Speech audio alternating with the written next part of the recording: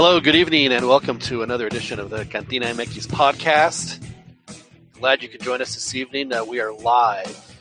It's Wednesday, the day before St. Patrick's Day. On a special Thursday edition of the CantinaMX podcast. My name is John Chagoo. Thank you guys very much for joining us. You can listen to this, like I say, live on YouTube, or you could download this podcast and all of the previous editions and even future editions of the CantinaMX podcast from the Podcast Center on Google Play or on iTunes. Thank you guys for joining us. We have, again, a distinguished panel of guests and a lot to talk about this week, so we'll jump right into it. We'll get going with the introductions. First of all, our technical director over in Kyle, Texas, South Austin, who is not going to any of the South by Southwest events this week. I don't blame him, but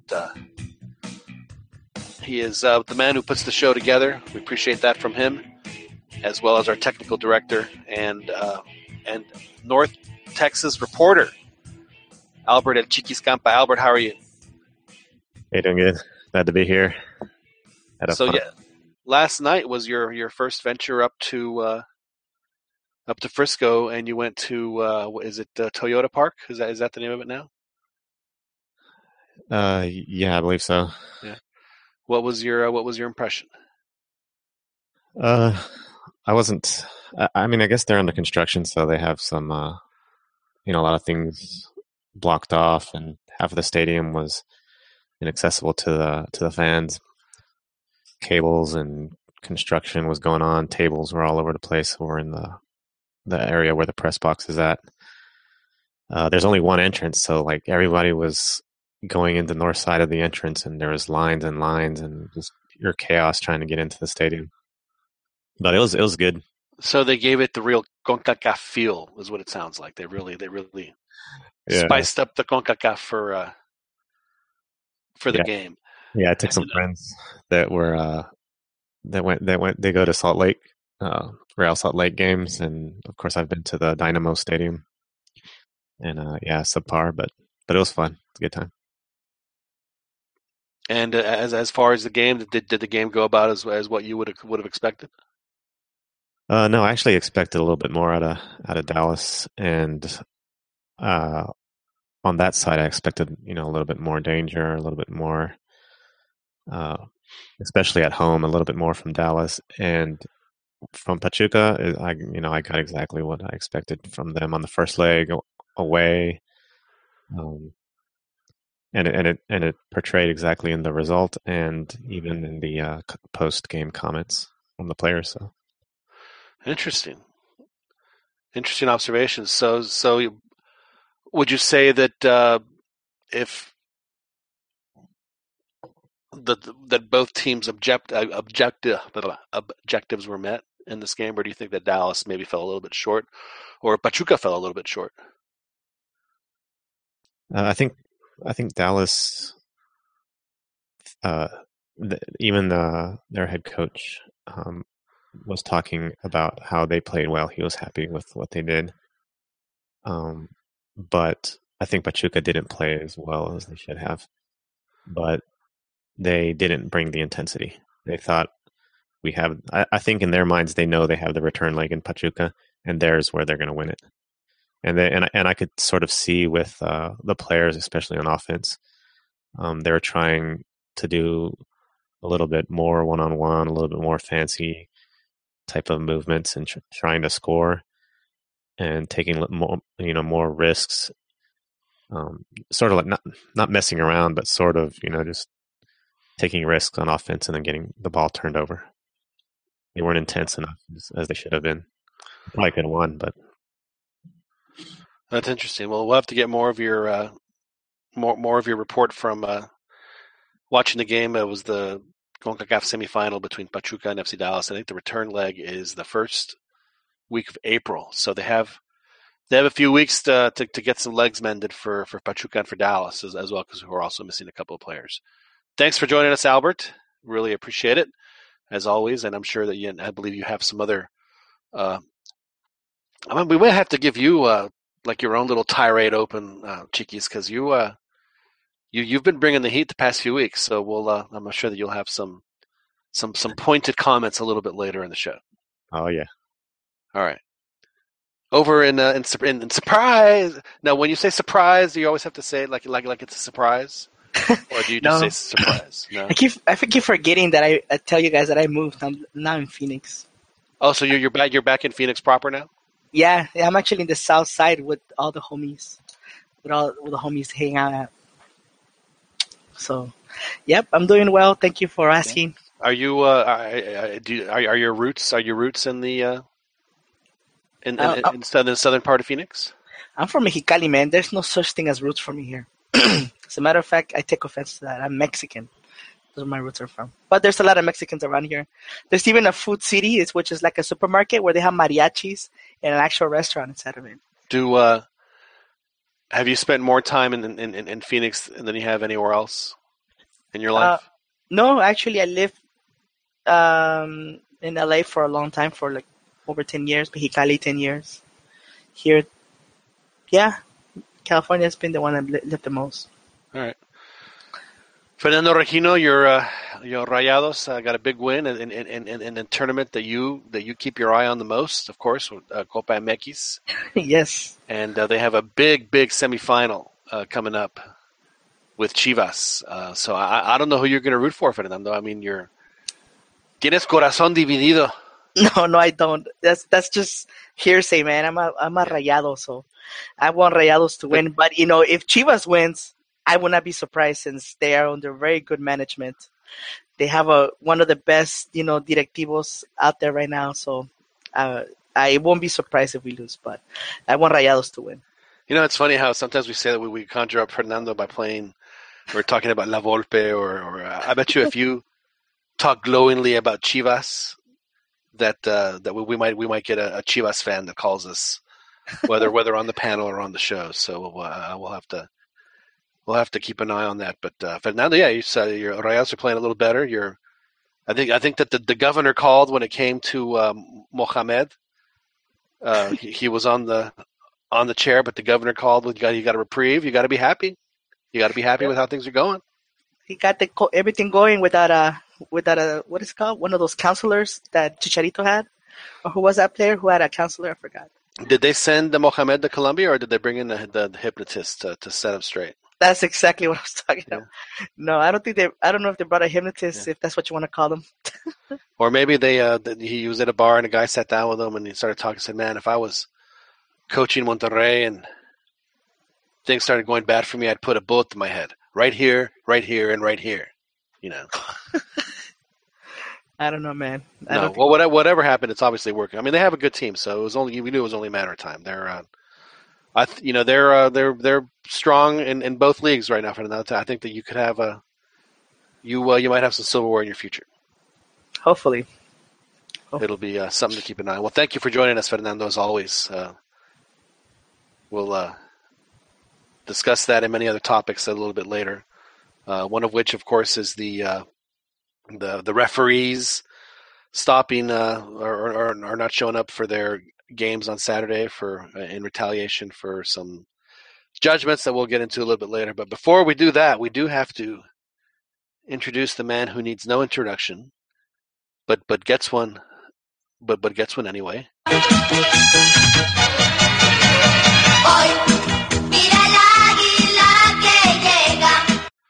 Of course, I'm talking about nada más y nada menos que Grand Maester Ronnie de Luna, who is the keeper of the flame of the Mexican soccer book Citadel in Philadelphia. Hey, Ronnie, how are you? How are you guys doing?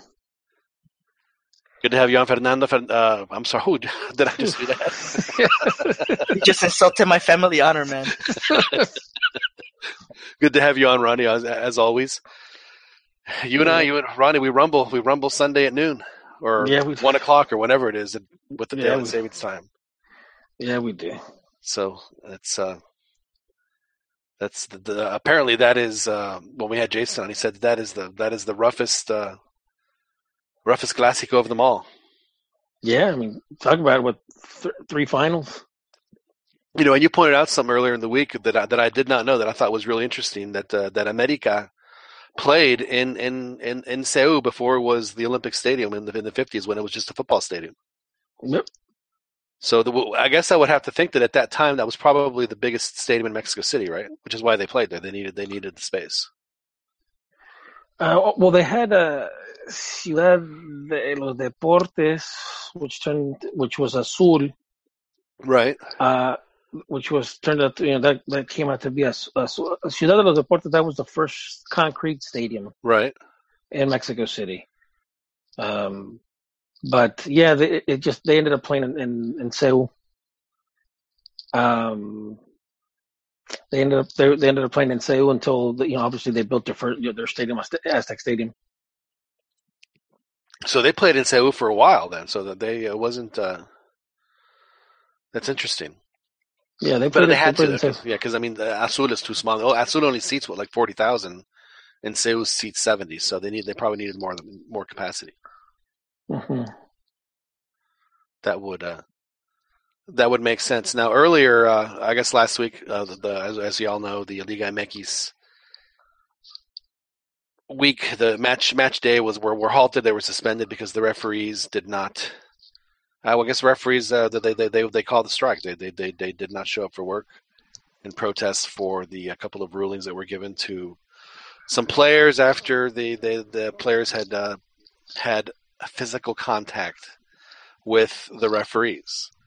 And in the Liga MX rules, it says physical contact with the referee is an automatic 1-year suspension. So unfortunately, however you want to look at it, the referees had a legitimate beef, and they were just asking the guys to follow the rules. And ultimately, they capitulated. The refs are back. The two guys got suspended for a year, and a lot of people are looking at this and saying that this is some sort of possible change in how things happen in Liga MX. So something for us to nosh about as our first little topic. But before we do that, ladies and gentlemen, we do have breaking news. Breaking news, everybody. Daniel Preciado has joined the podcast. Daniel, how are you, sir? Oh, I'm good. Good evening, guys. I'm happy to be here as always. And what happened to your Guerreros last night? I mean, you let Cartucho Quemado score a hat trick in the first half. I didn't watch it. Like I said, I've been doing my best Julian impersonation. So yeah, I haven't watched. Really? No, not the self-loathing. Just the not watching. Just the not watching. No, the self-loathing was there well before I ever knew. Well, right. Okay. Well, yeah. Apparently they're out of the Copa. Lost 3-1. I'm more concerned with the league. You need to get a W. Yeah, but I still think it's they're still really well positioned. So I would really like it if they gave the young kids a chance. If the other guys aren't working, just see what they can do. Has it been like 5 games that Santos hasn't won in the regular league? Well, it's been 1 loss and 4 ties, so it's not like they haven't been getting points. But yeah, they have. But they haven't been winning, Fernando. Gee, Fernando, you know just how to. You and Ronnie both are surgical with your trolling. Just a set, boom, just a little shot, little jab. The knife is blunt, though. It's blunt. It's not really sharp. Yeah, so it doesn't really affect me much. So back to the referees before Dan joined us. The league capitulated. The referees got these guys suspended for a year, and play resumes. Ronnie, what happened? Look at him inhaling all that air. Well, he was about to let us in. First, I think there's a time to pick your battles, and I don't think this was it. I mean, it's funny because before what was it, last episode or the one before, we were talking about the refs and how protecting players and stuff like that. and like obviously you have you had what's his name, Chewy Corona, and obviously I know a lot of people are going to say, well, I don't think Corona has anything, I don't think he has room to talk because I mean obviously he started a pretty big melee back. Well, in the he day. headbutted a guy, but he just headbutted a massagist. He did a masseur. But what he said is I've heard many other players and coaches that sometimes the refs are the ones that are provoking you. It doesn't matter. What's that? The rules are pretty well set that you just don't touch the ref. Yeah, but the ref. But there's a sense, and I think this goes deeper than just football. It goes both politically and socially in Mexico, where and I know that you've always you've mentioned this the word John, impunity. Yes. That sometimes the people with power tend to abuse it. And, Corona, like I said, he's just one of many players that have gone out saying that the refs at times will provoke you, or sometimes like one of the team captains has said, hey, you're not calling this. And then they basically, call you a maricon or stop con sus mariconadas, or they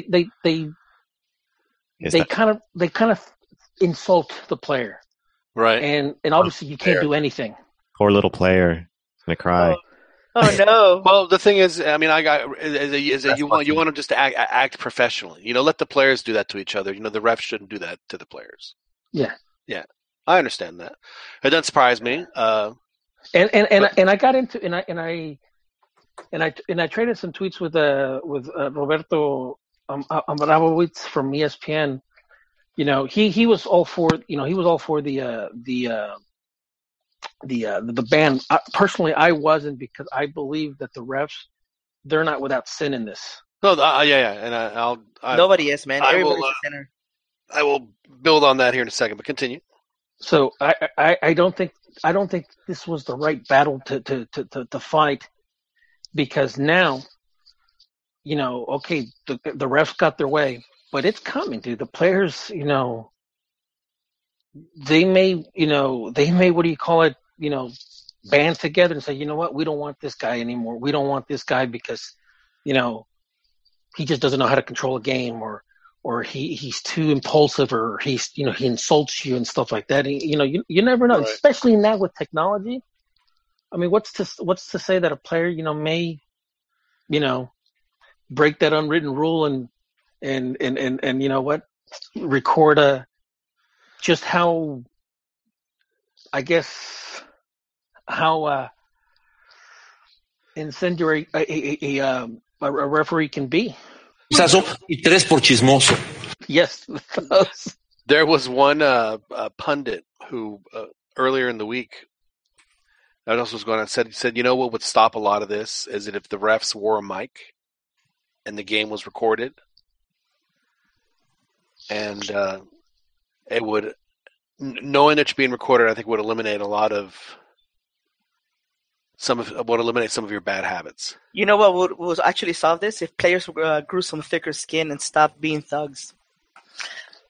Well, here's the thing. There are a couple of things that happen in this. First of all, the rule is ridiculous, because if it, there was no room, there's no green. When you write rules for sporting stuff, are they really rules? They're more like guidelines, right? So you would write, if a player, physically attacks, assaults, or hit, however you want to say it, a game official, a referee, then he's going to be suspended, and then you give it a range, right? From 3 to whatever, and then depending on the depending on investigation, depending on the results of the investigation. So they'll look at it and they'll decide, and then they'll give him a range. But the law said si es whatever the agredido, entonces he's suspended for your period. End of story. I mean, there's no gray area in that. They shouldn't be.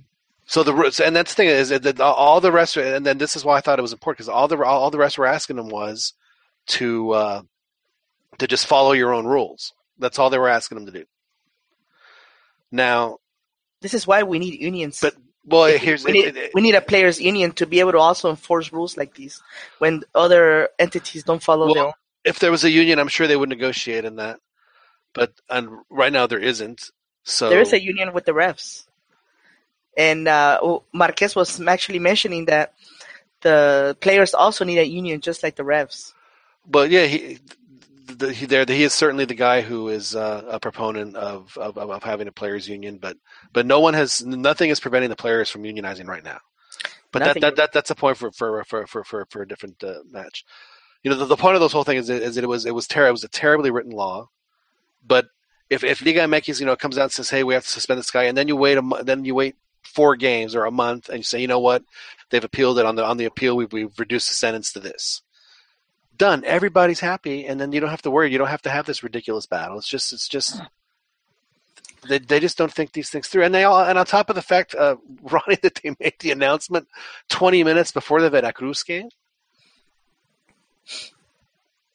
Well, if more people had the integrity that James does, this would be problem solved. But you have America, their management is backing this player and defending him. Dude, that's a terrible thing about this whole thing. He barely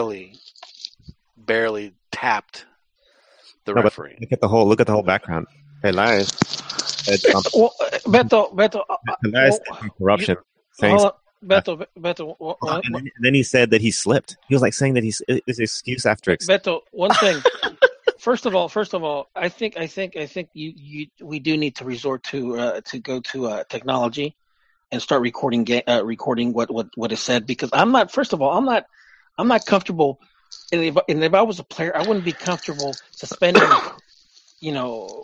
Basically, you're taking someone's livelihood for a year. And it's basically without he said, she said, or whatever. So for all we know, we don't know if the official, provoked this player or throughout the game and stuff like that. It doesn't matter, dude. But it does matter, Fernando, because it matters to the whiners. Because there's no whining involved in this one. It's because of the way the rules are written. If they change the rules to give you that area, look, if there's an incident and a player does something physical to the referee, yeah, he needs to be sanctioned for it, because that's where I think a report, like if he really right.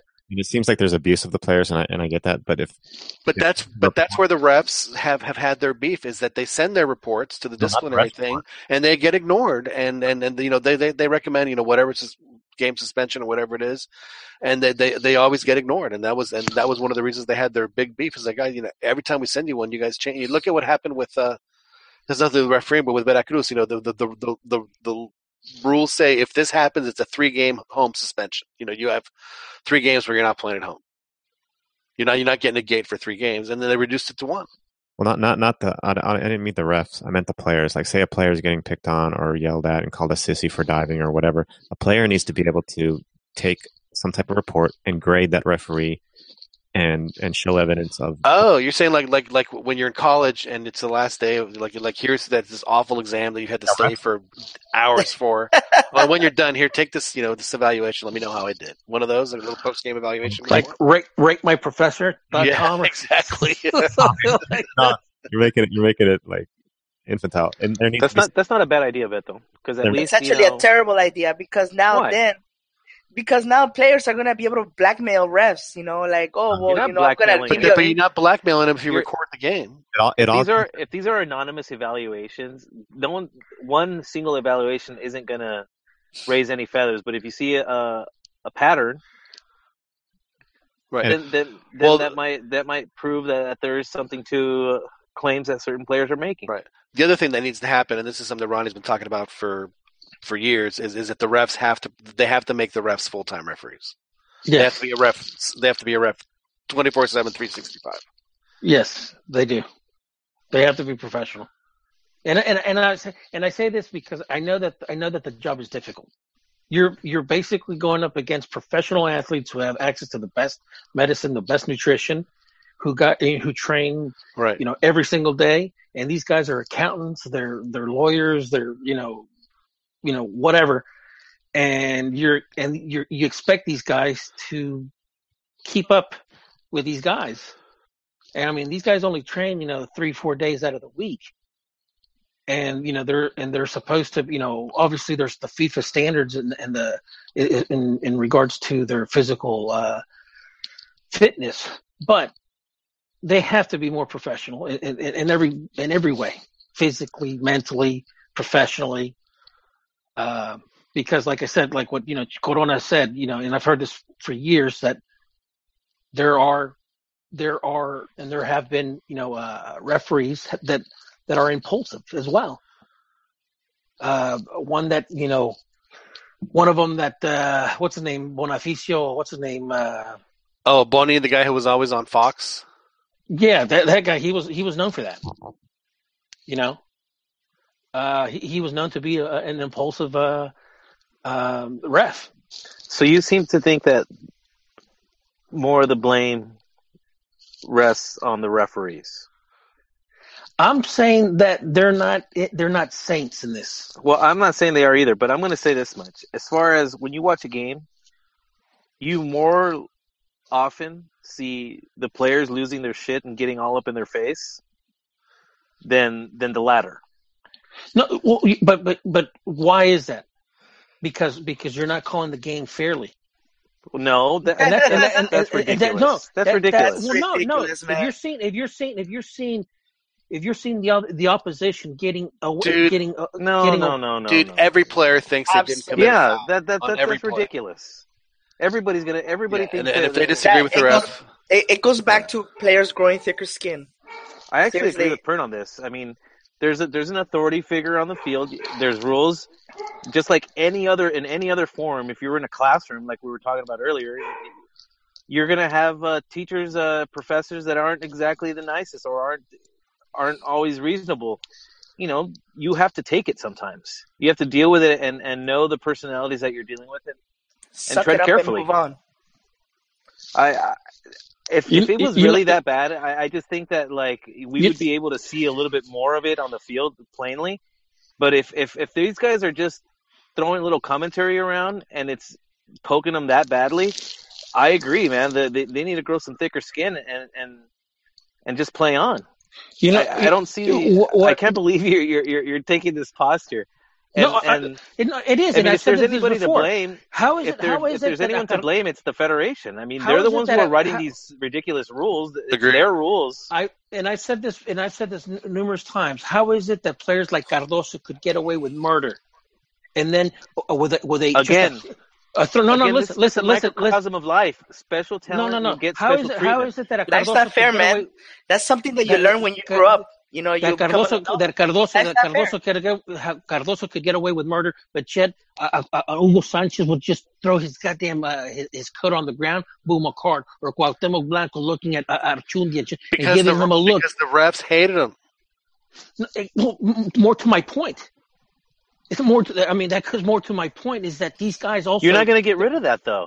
What's that? You can't. You're not going to get rid of that. You're not going to. You're not going to make the world fair. You have human beings. You can't have it both. Yeah, you can't have it both ways. You can't give the preferred treatment to the guys that frankly deserve it, and the enforcers.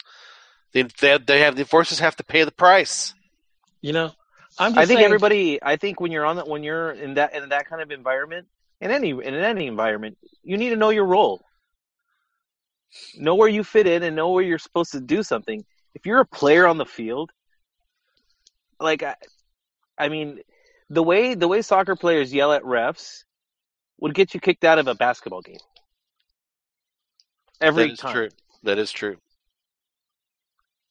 I mean, you're not allowed to yell at them at all. And this goes back to what I was saying. This goes beyond just the game. This This basically scratches sociopolitical, and why you see this type of behavior, especially in Latin America. So is that why it upsets you? Because the establishment is being no, being disrupted here. This is the man it's the truth. Is taking one on this one. It's the truth. It's your truth, man. You don't have to. I mean, Corona. There's countless other players that have said that the refs basically at time provoke. Did you say Corona? Yeah. Psycho. The one that headbutted that doesn't take away. He It said actually does. Hey man, the refs know it's entertainment too, man. You have to have credible sources. They want to make they want to make a name for themselves. If they can provoke Corona, I know you can get a juicy red card out of him. Why not? It's entertainment, isn't it? Refs are, why can't the refs be the entertainers? Actually, the reality is, I think it's a combination of both. If the refs have to, if they are professional, the league should help them do that. Then they should allow the refs to help them write the rules as far as this stuff. That's why there has to be. They just give them some wiggle room because it was. It made everybody look bad. I just think what needs to happen though is someone needs to get with given the tedious task of going through that rule book and really thinking about what it's made of and what it entails and its effects. Because I don't know, maybe it's the quality guy because I do quality and compliance, and rules are rules. And if you haven't, if you're in a position to change those to whatever you want, then you only have yourself to blame. Right. You just have to go ahead and do it. I totally agree with that. It's the rules are there. That player that got suspended for a year knew, and he deserves the entire. Let's face it. It was a bad rule. It was like the tuck rule. Oh my, there's this. How is that not a fumble? Oh my God, there's this rule. The scarcely known rule. That's the greatest rule ever, man. That prevented the Raiders from winning. So I'm okay with that one. Are you? I did not know that you were a Raider hater. I am, dude. I am. Wow. I grew up in LA, not a Raider fan. So yes, I grew to hate. Wow. Yes. So you take pleasure. You are like Sunday is Sunday Schadenfreude when the Raiders lose. I think since I've followed soccer a lot more now, I think my new team that I like to see lose more than anyone else is probably the U.S. men's. They've taken over that sacred spot of most hated. Yeah, it's climbed up to the top of the charts. Yeah. Wow. Because I stopped watching football for the most part, so it's kind of hard to. You need to watch them to continue to hate. Now, the interesting thing is, Ronnie, you're more of a historian of the league, but how often do the owners capitulate in situations like this? Trying to protect one of their players from suspension? No. How often do they cave to demands? Not many. Not very. Much. Not much. Well, not much. Here's the probably the more pertinent question: how often does anyone try? Not very often. I mean, that's the thing. That's the reason why we need a players' union. We definitely need that. We need that in the Liga MX like yesterday. And that accomplishes what, Pern? Accomplishes first rules to be enforced. If just look at what happened. The refs got together and they enforced the rule that should have been enforced, or else that player would have gone away with murder. So. Pern, the refs have been scrutinized for a while. This is just a safe face. Did you see the fouls, Fernando? Did you see the gruesome fouls that these guys got suspended for a year for? Did you see it? Yes, I did see them. If it was like, Okay. Let's say Fernando that the rule said it was a range from 4 games to a year, right? Based on the severity. What would you suspend those guys for? Well, I will suspend them to whatever the rule says. Oh, that's what I'm talking about. The rule says from 4 months to a year. That's the range. Oh, based on the severity of the altercation. How much would you suspend to both of them? I will go probably with the minimum of what the rule says. 4 months. Yeah. I think that's what the issue is here. Is it? One, it was a bad rule. Maybe the owner said, "Hey, the guys, it's a bad rule," but it's their rule, and the refs just said, "Follow your rule." So. Yeah. This is why they're probably going to start changing some rules, and which frankly needs to happen. But just think about what was going to happen in the alternative. They were just going to give them a slap on the wrist for 3. What is it? What was it like? Did they say 10 3 games, dude? 10 games. Well, no, one guy got 6 and one guy got 8. That's ridiculous. Going from 1 year to 6 to 8 games, or 6 to 10 games, that's ridiculous. He's basically that's a slap in the face. He's basically out of the season. The season's already done for him, basically. Oh no! I mean, like, what more does the guy want, dude? He loses the entire season. What does FIFA say? Is that Waterboy? FIFA says, yeah. It was Waterboy. FIFA says, handle your own shit. Exactly. To me, just change. And here's the other thing. Based on how the rules are today, the league says, "Hey, man, we got to suspend you guys for a year, but we'll give you a month to appeal, right?" And then that way, say, "Hey, we reduced it. We looked at it. We reduced it." The refs are happy because they followed the rules, but they understood the whole appeal thing because they're going to say, the guy barely tapped me. I would have given them, 3 games or 4 games, whatever it is. But the rules say we have to give them a year, and that's just the way it is. So change the rule. Well, okay, the foul was not. Yeah, I agree. The rule it is. Yeah, there's no question that if you confront a referee like that, you have to sit some games. But let's be reasonable about. I mean, if he goes upright and like grabs his face and just brings his knee up and just smashes his head on the guy's knee, then you give the guy 6 games for that. But if he just barely comes up and just barely taps the ref, bumps you. Yeah, let's just say that the referee got real close to giving himself a yellow for acting. That was both of those were very light. No, I'm not disagreeing that the foul was not really, that bad, but just the fact that the federation decided on their own not to follow their own rules. I don't know if you guys see the actual. But they do that all the time, and that's exactly my point. Yeah. That's the reason why we need unions. We need unions to enforce these authorities to enforce the rules. Well, what they need, unfortunately, is did you ever watch 8 Men Out? I don't know what that is. You remember at the end of 8 Men Out when they're like, hey, when the owners realize that we can't stab each other in the back like this, basically, because we're all gonna make a pile of money. We need to have our own commissioner. They won the courts, but then Right. the league itself got them out, took them out. Right. Yeah. Good movie, by the way. Good movie. Oh, it's a fantastic movie. Yeah, so that's what Liga MX needs, a quote-unquote independent, which is they are independent from FMF. Liga MX is independent, but they really need to, take it a step further and just be, bring in I almost want to say like bringing an outsider to, be the quote-unquote commissioner, and or bring somebody from a less important team. But.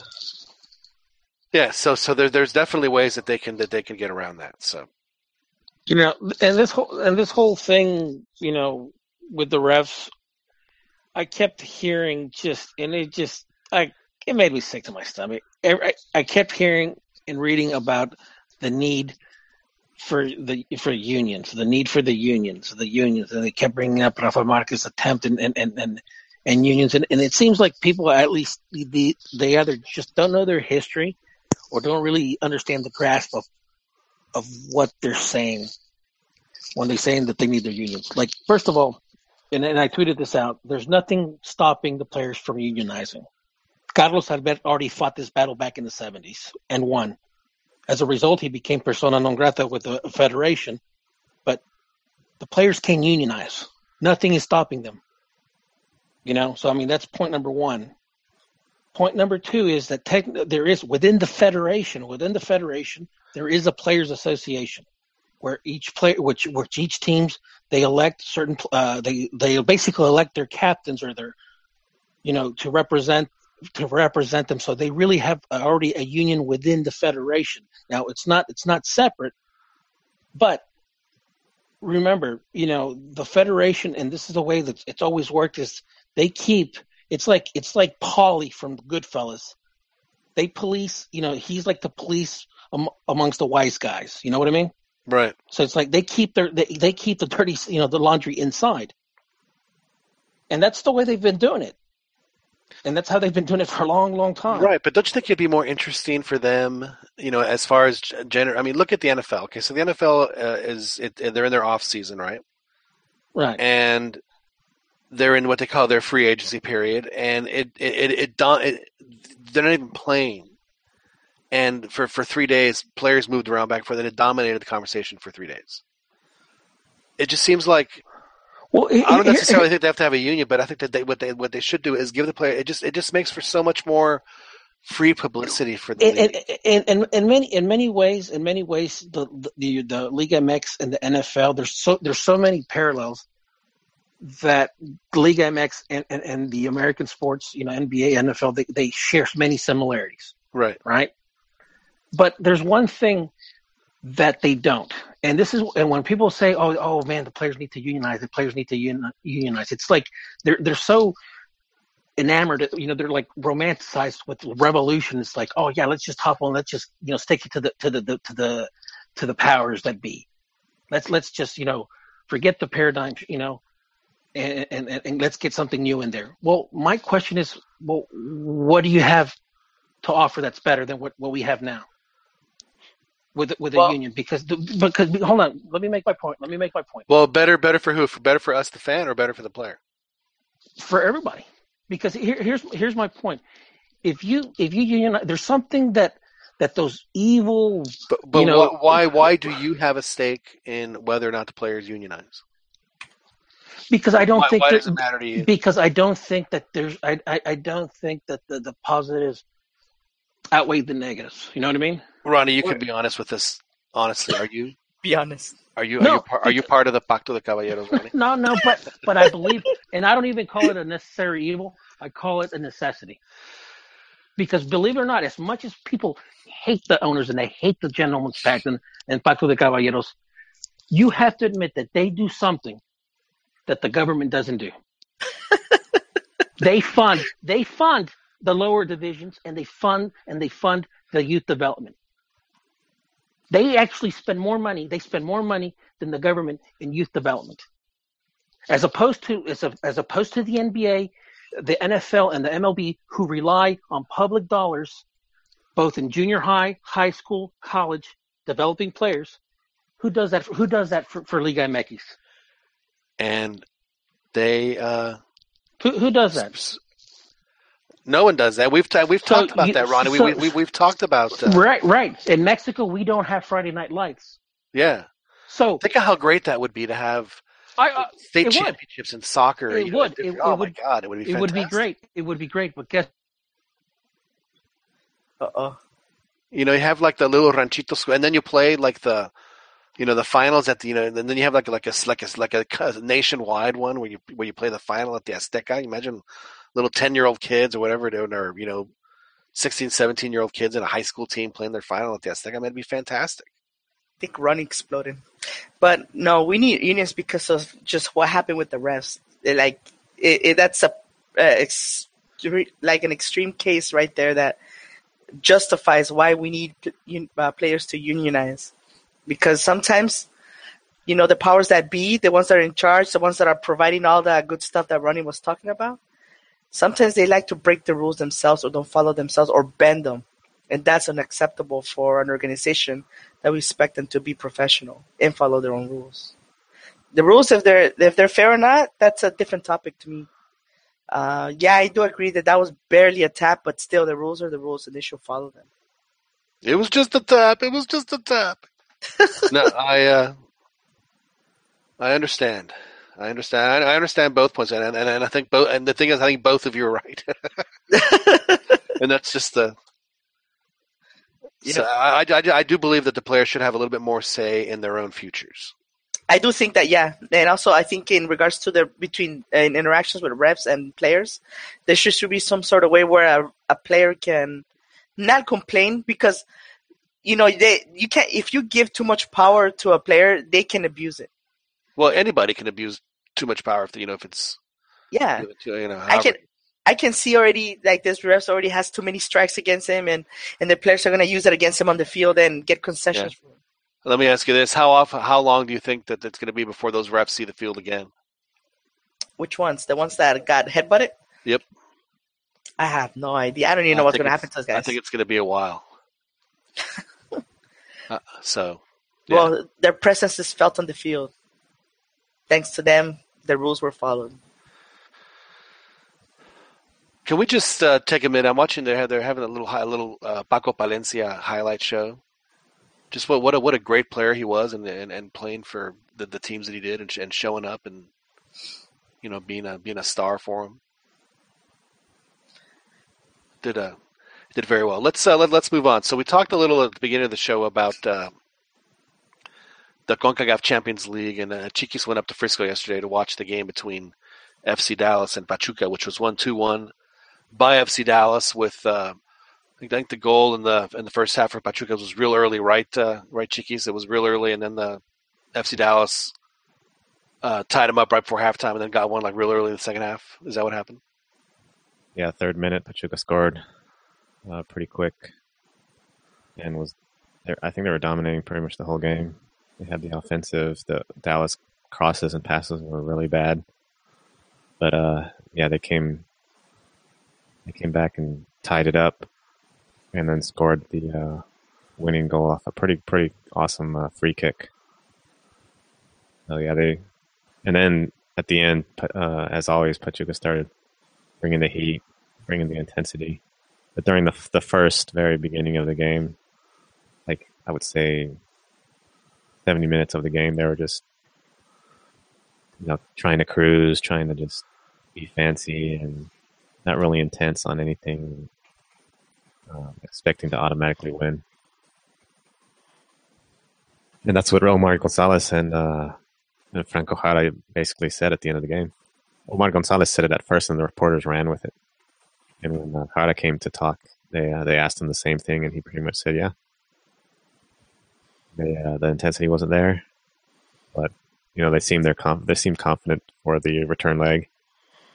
I think that's what they're banking on, pretty much, as it is with every year." Right.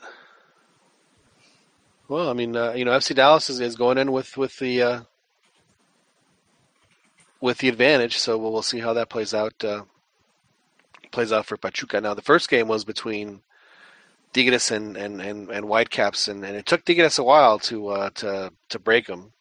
Apparently, they had like 80. I didn't get to watch the game, but apparently they had about 80% possession, and their new fichaje flamante, the Chilean Edu Vargas, got the second goal, and he's starting to score a little for them. And then they go up to Vancouver, up 2-0. I think that one is, I would say, as pretty close to over as it could be. Yeah, I'd agree. It is going back to Vancouver. Yeah. Man, I wish I could. If I was still freelancing, I would absolutely go up to that game. That is such a cool town. That's why I was hoping Canada would qualify for the hack, so we could go back to Vancouver for a qualifier. It is a great town. Yeah, I think they're done. Dallas might have a chance, but I think they're done. I think Pachuca's going to win. It was just announced he's going to be back for that game. Sorry, guys. My phone died. I had to recharge it. That's okay. That's okay. We went on a just a passionate, well thought out, just frankly very eloquent eulogy from Chiquis on why he truly hates America. It was actually, I'm not gonna lie, Chiquis, you kind of brought me to tears there a little bit at the end. It was very nice. It was very pretty. The corruption of America. No, but going back to that's why Wait, we already finished with that topic. We're talking about something else. Okay, we've moved on, but we'll we can readdress at the end of the show. All right. We'll put that one in the. We'll table that comment, and when we'll see if we can get to it at the end of the show. So FC Dallas, you don't think Chiquis has the? No, I mean, okay, just being in the press box. Here's an example of some of the comments. Like any time Dallas made an errant pass or was about to get countered by Pachuca, you would hear the commentary, you would hear the reactions from the press, and it was sort of funny, like, oh, you can't do that against this team, and referring to Pachuca when they're about to do a counterattack, and there's just like frustration over the way Dallas was playing in the first half, Interesting. Oh, okay. So they were. Well, I mean, So I don't see them, especially with altitude, and because they were making comments like, Dallas is they're just tired. They're worn out already with all this running. I'm like, well, how are they going to feel within 8,000 feet of altitude in Pachuca? It's gonna be the same story as previous years. They're gonna run out of gas. Pachuca's gonna score like 2 or 3 or 4 goals to 0. You think it's going to be that many? My guess is 2, but I'm just exaggerating on 3 and 4. Well, one thing that I will say, and I don't know if you got to go hear Oscar's press conference, but I do believe that FC Dallas plays a completely different style than the rest of the league in MLS, and I think that it helps them. I don't think they're going to win in Pachuca, but it would not surprise me at all if Pachuca really has to earn that win. I don't think it's going to be the cakewalk that you think. I didn't think that either until I saw the first half of this game from last night. I thought Dallas would be a lot better, but it seemed like the typical. And I wish I understood a little bit more of what you mean and what pareja means. Like they play different. Because it seemed like the same MLS. Like they would, it wasn't a full counter, but they were mostly dangerous when they were countering, and when they caught Pachuca pushing forward, and they had a good cross. Like the goal that they scored was a pretty good cross, and Pachuca wasn't ready for it, and then they scored. And the other one was a set piece. So that's typical U.S. national team or MLS type of scoring opportunities that they get. So Pachuca was able to break their possession down on a pretty regular basis. Yeah, they would. They did utilize their speed. They were doing wall passes left and right on those guys. They were. It was just beautiful. When they wanted to, they held possession of the ball. Back heel passes, dribbling around. Using their body to shield off the players. And they were just. They were schooling. It was like. It was like a scrimmage the way they were trying to play around, and that's what I mean as when I say the lack of intensity. It was like they were just playing around, scrimmaging with this team, and it came back to bite them. See, that's the thing though, is that I guess I don't understand. It's like why would you play like that? I mean, why take that risk? It's an MLS team, man. That has nothing to do with it. It's just. It's sort of like. Do you guys remember that score that goal? Ureta Vizcaya scored when he went from like half field. It was an CantinaMX game. Oh yeah, against Chivas, wasn't it? Yeah, is that sort of that type of? I mean, that's intensity, but it's sort of that type of audacity and daringness that those players have, where they can just take it, and it might end up where they lose the ball, but sometimes they'll score a brilliant play or goal. Yeah, well, I mean that goal happened to be the goal of the year, so I think that's sort of their style. Maybe that's why it seemed that they were just doing backheel passes, messing around, scrimmage type of style. Maybe that's the way they play. Oof, we have some chatter on our Facebook page. We actually have quite a few folks watching us tonight, which is something I wasn't expecting or ready for. Wow, that's thanks everyone for listening to us tonight here on the CantinaMX podcast. I love the honest surprise. Yeah, I was like, what way? Wasn't expecting that at all. Dan, did you get to watch any of these games, or are you still in your self-deportation of watching soccer? Yeah, haven't watched anything. What's going on, Dan? Are you is all the time is it bringing back all the Chepo anxiety? No anxiety at all. Like I said, I'm perfectly at ease right now. So you're at peace. You've gone through the 5 stages, and you're at acceptance. I am. All right. Like I said, they're going to turn it on around about 3 or 4 weeks time. They're gonna come in hot into the playoffs, and they're gonna walk away with the championship. Well, let's hope that does happen for you. For you, Dan. There's obviously some folks that are hoping that does not happen. Yeah, well, But we'll see how that goes. But no, like I said, I'm feeling good about my team, despite the recent lack of results or lack of wins. Well, their upside is tremendous. The national team released their roster today, and they're going to be training in Cuernavaca. Have any of y'all ever been to Cuernavaca? Yes, long time. Well, yeah. Okay. My next, and then the second question everybody asks if someone's been to Cuernavaca: did you go to Las Mañanitas? Man, no, I didn't. You didn't. I don't. Okay. You've heard of it? Yes. Yeah, it's for those that don't know, Las Mañanitas is a very famous indoor-outdoor restaurant that's, I guess, on the grounds of a very 400 or 500-year-old house. It's just a gorgeous restaurant. It's got birds walking around, swans and peacocks and stuff, and the food's somewhat decent. It's a really cool little spot. It's definitely. You got to be real careful with the peacocks, man. They're if you got food on you, they might start harassing you. Really? You gotta be careful with that. Oh yeah. I have had actually speaking out of experience. The best sopa de aguacate in my life at Las Mañanitas. It was tremendous. But anyway, so they're going to be training in Cuernavaca to play in Mexico City. Let that sink in for a second.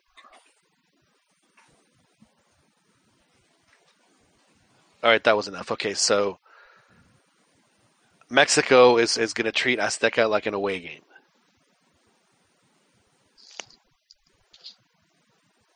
You think so? They're training in Cuernavaca. They got to get used to the altitude. So it's going to be interesting. Well, Cuernavaca is really known for having that it crowd. Well, they do have the best mayor on the planet. So I don't know. Maybe he just he just doesn't want to be in Mexico City. He'd rather be in the nice town of Cuernavaca. It's a really cool little town. And it's only an hour outside of Mexico City. So I've only been there once or twice. It's been a long time since I was there, though. Yeah. So the list came out. The three goalies. There was no surprise there with the three goalies, and then the defenders. It was almost man for man, the same guys that they picked for their last call up in the game in Columbus, and those cats were. It was Carlos Salcedo, who has not been playing in Fiorentina.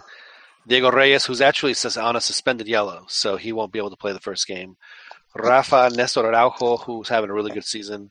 Hector Moreno, Osvaldo Alanis, Miguel Layun, and then the midfielders were Jürgen Damm, Jonathan, Hector Herrera, who is not 100%, Andrés Guardado, Jesus Molina, Jesus Gallardo from Pumas, Luis Reyes from Atlas, Orbelín Pineda, and Jesus Dueñas are the midfielders. And then Vela Montes, Jimenez, Oribe, Chicharito, and Patrulla 77, Elias Hernandez, who frankly deserves a call-up. And that was the list. So no Chucky, no Tecatito, no Giovanni. That is three very quality offensive players that are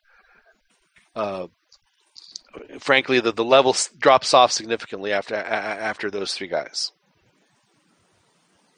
and so now they're going to plug in Luis Montes or Elias Hernandez in those spots. I'm interested in Titan and El Titan, his call up, and I wonder if his sister and parents are rustled that he's getting the call up. Why would they be rustled? Do they not want him to play for Mexico? Well, I think they're having a little bit of a family spat, last I heard. In regard to what? Did you see that? Did you hear his interview where he claimed that there were some financial issues with his sister and He sort of wanted to separate himself from them and his mom, I guess. And then his dad came to like defend his sister and mom, and there's a little bit of stuff going on there. Now, Sergio Cruz, our good friend Sergio Cruz, has been to Cuernavaca. He says that he loves Cuernavaca. Yeah, we. La sorpresa mecanista go pay homage to Cuauhtémoc Blanco over there. Well, wouldn't you, Fernando? He's a good guy. He's a good player. I admired, what he did for La Selección. We have our announcer for Longhorn Spanish Radio. This guy, Jesus Mendoza. Jesus, if you're listening, thank you very much for your patronage. Every time the Texas Longhorns had terrible special teams, and like the worst thing they could do on kickoffs was to actually kick it to a guy where he could return it out and get a lot of yards. So every time they kicked it out of the end zone and it was a touchback, he would do the cuatimiña in the broadcast booth because he was so happy that they had to brace himself for a possible touchdown because the Longhorns they're just terrible at covering kicks. It was pretty, and they did it every time. And then we started talking about it on the radio, and that sure enough, Jesus does the cuatimiña. That means it's a touchback. You got a caller from Califas. From Califas. Who's on the line from Califas? What's up, guys? What's up, man? First time I actually listened to a decent stretch of the show. Or do you not get to listen to all the other stretches you listen to just terribly indecent? Terribly indecent, especially when Chon is on the air. Wow. Who do we have the pleasure of listening So to? I just want to say hi and bye. And Sergio, you fucking suck. Blake. This sounds like Sergio, man. Identify yourself, caller. Sergio, what's going on, man? Presenta Agnes. Gotta get back to seeing the baby, guys. All Keep on rocking, guys. All right. All right, man. Thanks for calling, Sergio. Man, that may have been the best call we've ever had. I think. That wasn't Sergio, man. That wasn't Sergio. That wasn't Sergio? Who was that? Sergio sucks. It was someone else. Oh. Someone that's on to me. It might be. Well, I don't know. I think I know who you're talking about, but I can't remember. It's been a. All right, so all right, with this group of guys, what is he going to do? Also, is he going to? He called up 25 guys, so a lot of guys have yellows. What is his strategy? Does he try and take it to Costa Rica? I mean, what is he going to do? Does anyone have any idea what this guy's going to do? He's just gonna get the points, man. He's been breaking records. He's been getting the results, so I think he's just doing what he's trucking along to get the same results. Yeah. So if Mexico wins this game, how is it going to happen? I mean, what are they going to do? Because I mean, they have so when the Azteca is, they're just so disadvantaged playing there. It's.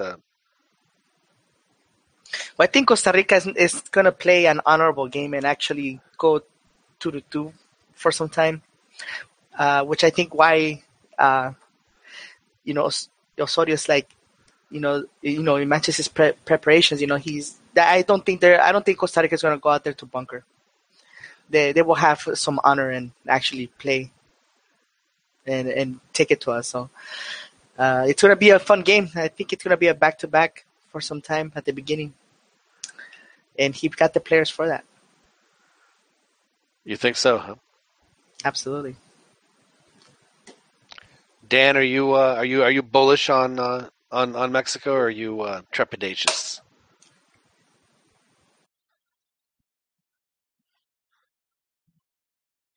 Oh, I think he. Dan must have stepped off. Yeah. I didn't mean to insult you, Dan. Hopefully, you'll call back. Chickies, what's going to happen, man? Are you are you like Joel? You think that Mexico's just going to get out? They're going to get off the schneid and get the win without any problem, or are they going to face some adversity? I think it might be tough. might be tough, but I think they can pull it off. If not, get a tie. I would say the win, but it's going to be a tough one. Well, it's definitely going to be tough, and the thing that worries me is if they need offense, I just don't know where they're going to get it, because the guys they have are they're okay, but they're not. To me, they're not really difference makers.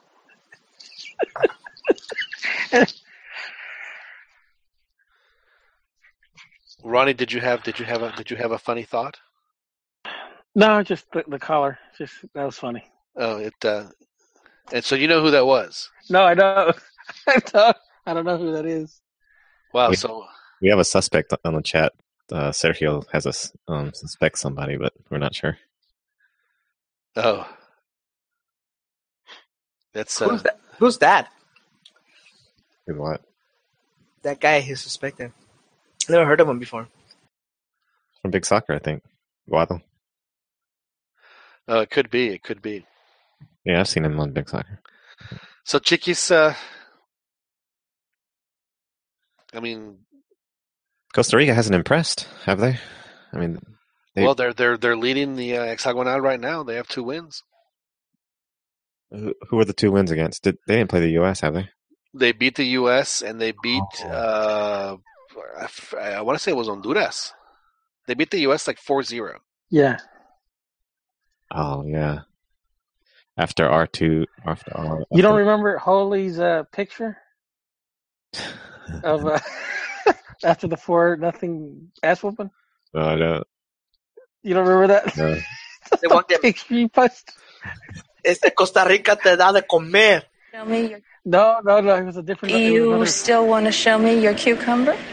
And there was a funny meme that I remember after that game. With Klinsmann, it's like, we came here for nothing. Obviously the 4-0. Oh. No, but yeah, it was. So they got that going for them, and I mean, really, if they win this game, I mean, they could go. I mean, they could start making plans for qualifying. Yeah. So, it's I'm not sure what's going to happen as far as the games. It's they need to.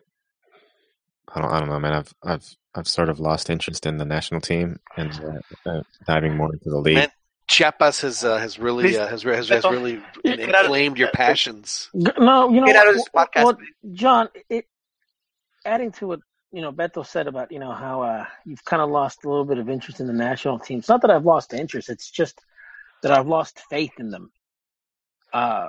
They've been winning so much that you lost interest. No. Come on. And especially, and then when you hear what's his name, reading the articles, Osorio that he gave the interview he gave to Marca that it's like Mexicans don't they don't really have a right to what was the right word? He said that they don't have the right to dream for a title because they suck. Yeah, I mean, it's like if it's Argentina. I'm paraphrasing. If it's Argentina or Brazil, yes, they're entitled to demand titles, but Mexicans, they're not entitled to demand titles, and it's like, really, that's the guy that you want at the, Are you sure that's the right context? It is. It was. And I will believe this till my dying day. What La Puente said. When you take on the role of the national team, you have to believe with all your might that you can beat anybody. There's a difference, though. Like if you demand a title, like you're one now. I agree 100% with El Manolo La Puente regarding that. As the coach, you have to convey that. You have to convey those thoughts, and you have to believe and make your players believe that you can play al tú with anybody and that you can win. I thought that this was already confirmed that it was taken out of context. Well, knowing what's his name, Osorio, how he tends to blabber on. Yeah, maybe so. He does like to hear himself talk. There's no question. Yeah, he's a bit verbose with the guy. Chiquis, did Oscar do the English Spanish thing on the questions? Yeah, I did. Yeah, he did. It depends on the interviewer. I think that's a really cool part of who he is as a coach and a professional, that he can do that. Now, just to give you guys a quick on the chat, Adriano Rodonias, he totally disagrees with Ronnie, and which I have also seen myself, where he says Osorio states that there's no reason that 3 cannot win the World Cup. So this is why I'm saying this is out of context. Ronnie's out of line, trying to spread some record garbage. May I interject? It doesn't matter who's right or who's wrong in this, because at the end of the day, Mexico go to a World Cup and they might make the quarterfinals, and that'll be that. I'm sorry, man, but Mexico can win it. Oh, there's no question they can't. Whether it actually happens is going to be a different story. With Hugo Sanchez and the mentality he brought, they could have had a chance, man. Sorry, but his mentality was just terrible. He was just making excuses about the grass. Never seen so many players with killer instincts. When Mexico played, when Hugo was coach, there toward the end, just savage beasts. Savage. Well, yeah, I don't know what you were watching, but we watched an Olympic team succumb to getting eliminated by Haiti. So I don't know, those killer instincts, just 5-0 just wasn't enough, right? 5-1, I'm sorry. So no. He just made too many excuses to justify his failures. He didn't win anything with Mexico as a national team coach. He was a total failure. He took the national team further in recent years in the CopaMX than Osorio and Piojo and Chepo's understudy, and even Ricardo Lavolpe. Well, Muy triste, ¿no? La Boda Roja. Exactly, Hugo. La Boda Roja is more embarrassing than anything. Hugo. La what? In fact, La Boda Roja was the most embarrassed I'd been since the Germany 6-0 just unbelievable ass whipping they took in 1978. Well, stuff happens, and like I believe that's still his only loss, Osorio. So he's going the right path. He's getting the results. So this other thing that you guys that Ronnie brought up about how Mexico can't win the World Cup, is just more hearsay, just to keep punching somebody that's on the way up, trying to bring somebody down. The guy is breaking the records and making the numbers. So I don't see how. Well, there's probably some analytical. Yeah, Kevin on our chat is right. It was Almeida that said that he was one that was kissing up to the, as Joel had pointed out, was kissing up. Yeah, of course Mexico can win the World Cup. Yeah. No, but it's not the first time. Like I said, I've seen other interviews. And that's just not the only one. I've seen other interviews where Almeida, Osorio is pretty bullish. So he is a positive guy. He is a card carrying sunshine pumper. I kind of understand what you guys are going for. He didn't take the job for nothing, right? Right. I kind of understand what you guys are going through, Albert and Ronnie, as far as like the interest level of the national team. I kind of sort of feel the same way. I mean, obviously, I want to see him. I'll try and watch the game. I want to see him do well, etc. But it's just cangrejismo. That's all it is. I agree. I agree, Pern. I absolutely agree. He just wants to see the Colombian fail. I don't want to see anybody. He already fucking failed. What the fuck are you talking about? Look at this. Woo. 7-1, dude. Settle down. 7-1. Dude, it wasn't even 1. It was a straight up 7-0. Oh, that's right.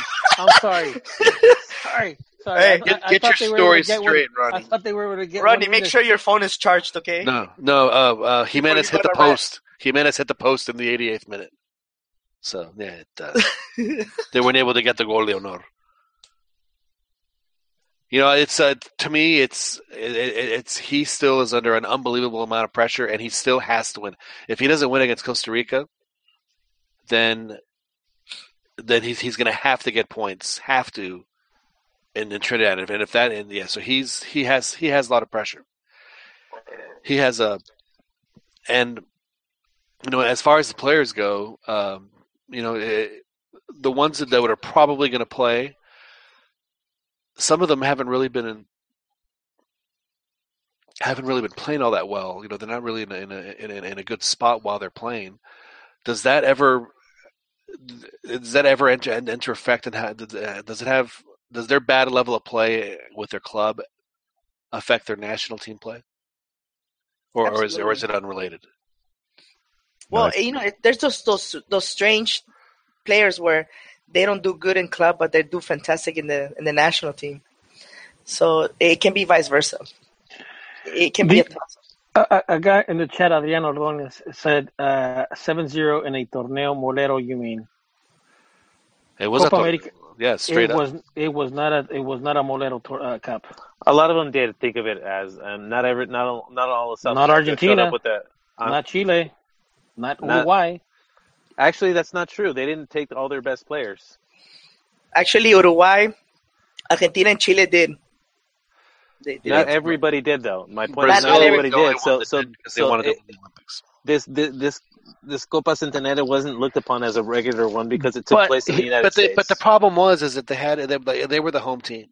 They were, and this goes back to this goes back to. I'm just saying the Molero moniker isn't totally misplaced.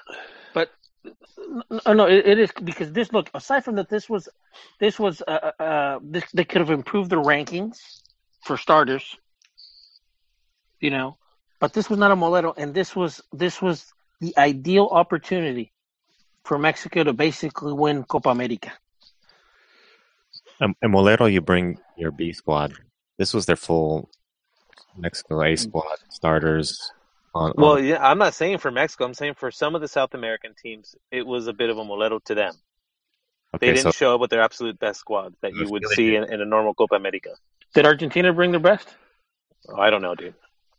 I'm just saying I know for a fact that not everybody did. The only ones that didn't bring, as close, like at least a 95% squad was Brazil, and it was only because they wanted to win the Olympics in Brazil. But Luis Suarez was suspended, and he did play because yes. It was the last bit of his suspension from the World Cup. Yeah, and he was injured. Oh, that's right, he was injured because I did the game. I did the Uruguay-Venezuela game in Philly, and the whole first 20 minutes was, is he, will he, won't he? I mean, we had shots of him, and then they ended up losing that game, and I think he came on in the second half. But he wasn't. But it was a full. Now the tournament, like the actual tournament itself, may have been a little on the mole side, but the teams. See, I thought it was going to be a lot more offensive, and I thought that the teams were going to be as serious about it. But I thought that, obviously toward the end they got really serious about it. John, just last week or this week? No, I'm sorry, last week I read an article. The CONCACAF president, the Canadian guy, the name escapes me. He said that the meetings that he has had with CONMEBOL are beyond preliminary in terms of doing another Copa America, a combined Copa America. That it's basically already advanced talks. Oh yeah, it's going to happen. There's going to be another one. So to say that the one was a Molero basically is wrong. I don't think it's wrong just because people want to make money. That legitimizes it. I don't think so. I think based on the opinions of a lot of people from South America, think it's absolute bullshit that their tournament's being held here. That's plain and simple. No matter, it's not a knock against anybody else. It's just that it's their tournament and it should be in South America in a lot of people's eyes. And not only after 1 year after hosting. Well, hold on, Dan. Dan, how is it complaining that the things are held in the United States? How is it that the FBI was able to basically nail all the CONMEBOL or most of the CONMEBOL officials? What does that have anything to do with what I'm saying? It has to do that they were doing business in the United States. So meaning and this was part of it. Okay, I'm not disputing the money making part of it. Yes, there's lots of money to be made here, but that doesn't make it more legitimate because there's money involved. It's mostly legitimate because of the history that the tournament has. No, I'm saying that the fan bases. The money involved into this. We're not talking that it was. I'm not talking money, Ronnie. Well, that's you not what makes it a molero. Because even the moleros make money. That's why we call it the molero CopaMX. Exactly, because they're for money. They're made. It's just a money maker. No, we're talking about bringing in scrub teams to make money. They weren't bringing in. That's scrub not teams. true. That's not why. Well, whether you bring in a scrub team or whether you bring in the full team, it's still a molero. Just like the friendlies in the United States, right? Yeah. So does that absolve the 7-0? Of course not. No, not at all. No, that's exactly why. Because I knew your little butthurt persona was gonna go in that direction. I'm not absolving anybody of that 7-0. You're saying, I'm not. Fucking molero. It was from the very beginning. If you hear anybody that covers that, if you could know anybody that covers that region, they felt somewhat insulted that it was being held here, and it's viewed clearly as only a money making scheme. So that's all it was. So are they upset because the Centennial was just hosted in the United States as opposed to Argentina, Uruguay?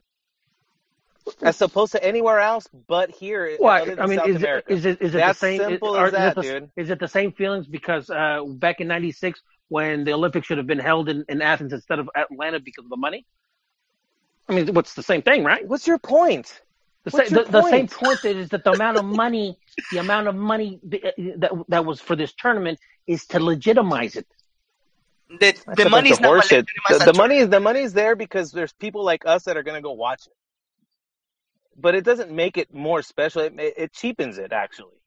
Okay, so if it's a molero, then the 7-0 is even a worse result. It could have been 14-0 because Chile wasn't taking it seriously. No. Man, that whole second half, they weren't taking anything seriously in that second half, and they were still scoring.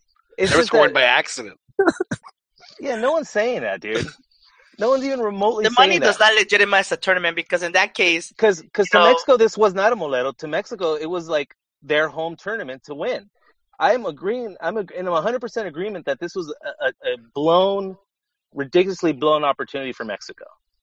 But let's not call something and make it seem more than it is. It was an important tournament that they completely failed. Yeah, and that's one of my reasons why I lost all faith in Mexico. Exactly. That's what initially started this whole point. We're saying that you're uninterested in the team because you're completely off board because of what they're doing, because of who's running the team. Basically, you're a fair weather fan. And you said no. You're just a fair weather fan. You're turned off by him, so you're like half interested. Yeah, because I have zero faith in this guy. He just doesn't do it for you. And what pisses me off even more, that other good coaches have been fired for less. Better coaches have been fired for less. That makes no sense either. Because they made stupid, rash decisions before, they should just continue to do the same stupid thing forever and ever. No, because if there was a point. It just bothers you that the one time they decide to be to just stay the course, it's with someone that's not your horse. That's what's really up. That's just like the thorn in your side right now. Es que no es tu gallo, Ronnie. No es tu gallo, güey. If it was Piojo, like after he throat punched the guy and if he had some catastrophic loss, you'd be totally fine. Yeah, I actually agree with this. You're just upset that this guy, this foreigner is the one who's being given the second chance, the chance for redemption. Forget that he's foreigner. He doesn't have the credentials. He doesn't have, and I've said this many times, he shouldn't be the fucking head coach, but he is. Oh, well. Well, what about his record? Isn't that enough credentials by now? What? He's been breaking records. He only lost one game. Beating El Salvador, beating Honduras. Come on. Beating Uruguay. It's smoke and mirrors. He smoked and mirrors the Federation. They're on board. They're fully on board with him. His red pen, his blue pen. showed the knowledge that he has and his way of speaking. How can you say that they're all on board? That was part of when he's hanging on by a string. Yeah, dude. The minute he loses, he's hanging on by gone. a string, guys. Yeah. Come on, like you guys are being completely spastic. You really think he won 2 in a row, so now he's back. He was hanging on a string. No, 2 in a row. He got himself some breathing room with that win against the U.S. in the U.S. He got himself some breathing room. That was like like he was literally on life support. Now he's only in critical condition. Yeah, exactly. He's not sitting pretty. He's not sitting comfortably. I don't know. You guys are totally wrong on that aspect. Like he's being given some time to work things out, but by no means is he safe. There's still a ton of pressure in these 2 matches. This guy is definitely taking this game seriously. That's why he's so. taking. If Mexico goes 3 out in Confederations Cup, are you willing to throw the towel? Dan. Yes. It takes really. Yes. One year before the World Cup. 1 year before the World Cup. Yeah, because by that it depends. It depends on what happens. Oh Jesus! Oh, What's? Piojo got it like weeks before it started. Oh my God! Come on, dude. He got it like weeks before he had to play that crucial World Cup qualifier. It's lining up just in time right now, Ronnie. Your boy's gonna come back. You know, if the failure if they go 3 and out, Piojo will be ready to swoop in a year. I really don't want Piojo back. The press won't let him work again. The press won't let him work. I know. You have someone because then he's gonna be campaigning for El Partido Verde. Okay, Piojo's sin as an interim basis. Piojo's sin was to punch a woman. No, that he backed a political party, a party that most of the press people don't. That wasn't what the problem was. That he's in Mexico. It's illegal to do that. What he did was illegal. That's what the problem was. He should have gone to jail. He should have gone to jail. I mean, he had to go to a tribunal. I like Piojo. I like his style of play. I like his passion and his how he takes the game. But let's be honest here. Right now, Osorio has better numbers than Piojo, except he hasn't won a tournament yet. Other since he only. Were you a fan of Osorio when he was in MLS, Pern? No, I didn't even know who he was. Right, good. But you know what? I'm a fan of him now because of the results he's been pulling in. Like I said, he's been breaking records. He's been bringing in fantastic. He only has 1 loss. Okay, so Fernando, just as devil's advocate, say they lose to Costa Rica and tie Trinidad, so they get 1 point out of these 2 games. What do you do? What do you do, Dan? If he screws the pooch, you ask for all the money back that you paid that piece of shit, and fucking send him on the first fucking flight. To fucking Bogota and say, don't ever fucking come back to Mexico. That's what I would. What was the question? If he only got 1 point out of these 2 games, what would you do with him? I personally would not fire him for that. You wouldn't? No, because it's too early. Because they would still be in they'd still be well positioned to qualify. Ultimately, that's why. And let me clarify something. When I said I'm not really interested in the national team, it's more so that the Liga MX has really got me interested in really. Shut up, T. No, I'm just like, okay, I don't want to see the national team and then miss out on a week of Liga MX, So, he's my time. Looks like your boy Ronnie Adrian Ordonez is a big Osorio fan on the chat, saying that it's ridiculous that one result is being used to beat the dead horse. That people don't like Osorio because they don't get him. They don't get him. So. They don't get him. Don't get him. Don't come on. And let's be honest here, Ronnie. You didn't like him even before he was the coach. When he was being rumored. You guys know why. I mean, it's when I told you one from the very beginning. From the very beginning, he had to do 2 things, and he failed. On both or one? Because the only last one game. CopaMX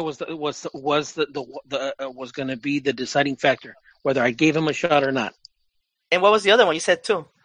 The other one was beat the United States, right? Beat the United States in Columbus. No, it wasn't. Yeah, that oh, yes, it was. Yes, it was. You want us to check the tape?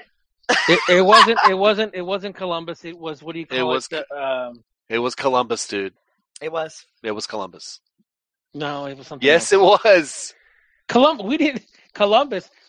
It wouldn't have been Columbus. It would have been I said the test. The test would have been CopaMX. No. Yes. You just said it right now. Played. You said two. There was two things, and then you changed your tune. No, I think. And then after they won in Columbus, you pushed it down for a little. No, further. I think the two things were saying that we had to beat Honduras. Beat Honduras. I said that would start to give me some confidence. Did you just check Wikipedia right now to see if No. So, I wouldn't have said Columbus because I know that CopaMX was going to be played first, and then the World Cup qualifiers. But that was your thing, though. You said. But I said that was to me was going to be post CopaMX. You said he has to win in Columbus for me to. No, after CopaMX. You said that. You said that. Now let me ask you this, Ronnie. Now, when you hear Osorio speak at a press con, I know how much you're a fan of the spoken word. when he's done, I mean, is it? You use your tongue prettier than a $20 whore. I mean, what's that? Do you feel that he has the eloquence of a when he speaks, or do you think he's a fucking snake oil? What is it? A snake oil? A snake oil salesman? Yeah, he's a snake oil salesman. That's what I get the impression of. So you think it's all an act? You think he's just throwing, he's just throwing a bunch of numbers just to get people to not pay attention to the fact that he's just. I remember him from MLS. Nothing spectacular. Okay, I remember him from Liga MX. Nothing spectacular. So when they came, and I said this before, when he got onto the national team, they were making him out to be this studious, like brainiac tactician, and I'm like, what are we talking about? The Warner Brothers cartoon where the coyote walks, he has the card is like Will E. Coyote, super genius. I don't remember that one. Yeah, so you wouldn't describe him as studious or analytical at all? I wouldn't consider him. I'm not saying it's effective. I'm not discussing its effectiveness. I'm saying maybe it's an act. Describe him like that. I wouldn't consider him a master tactician or strategist. I wouldn't. That wasn't my question, but okay. I believe he overthinks it. I think that's his biggest problem. If anything, he overanalyzes. He's too analytical.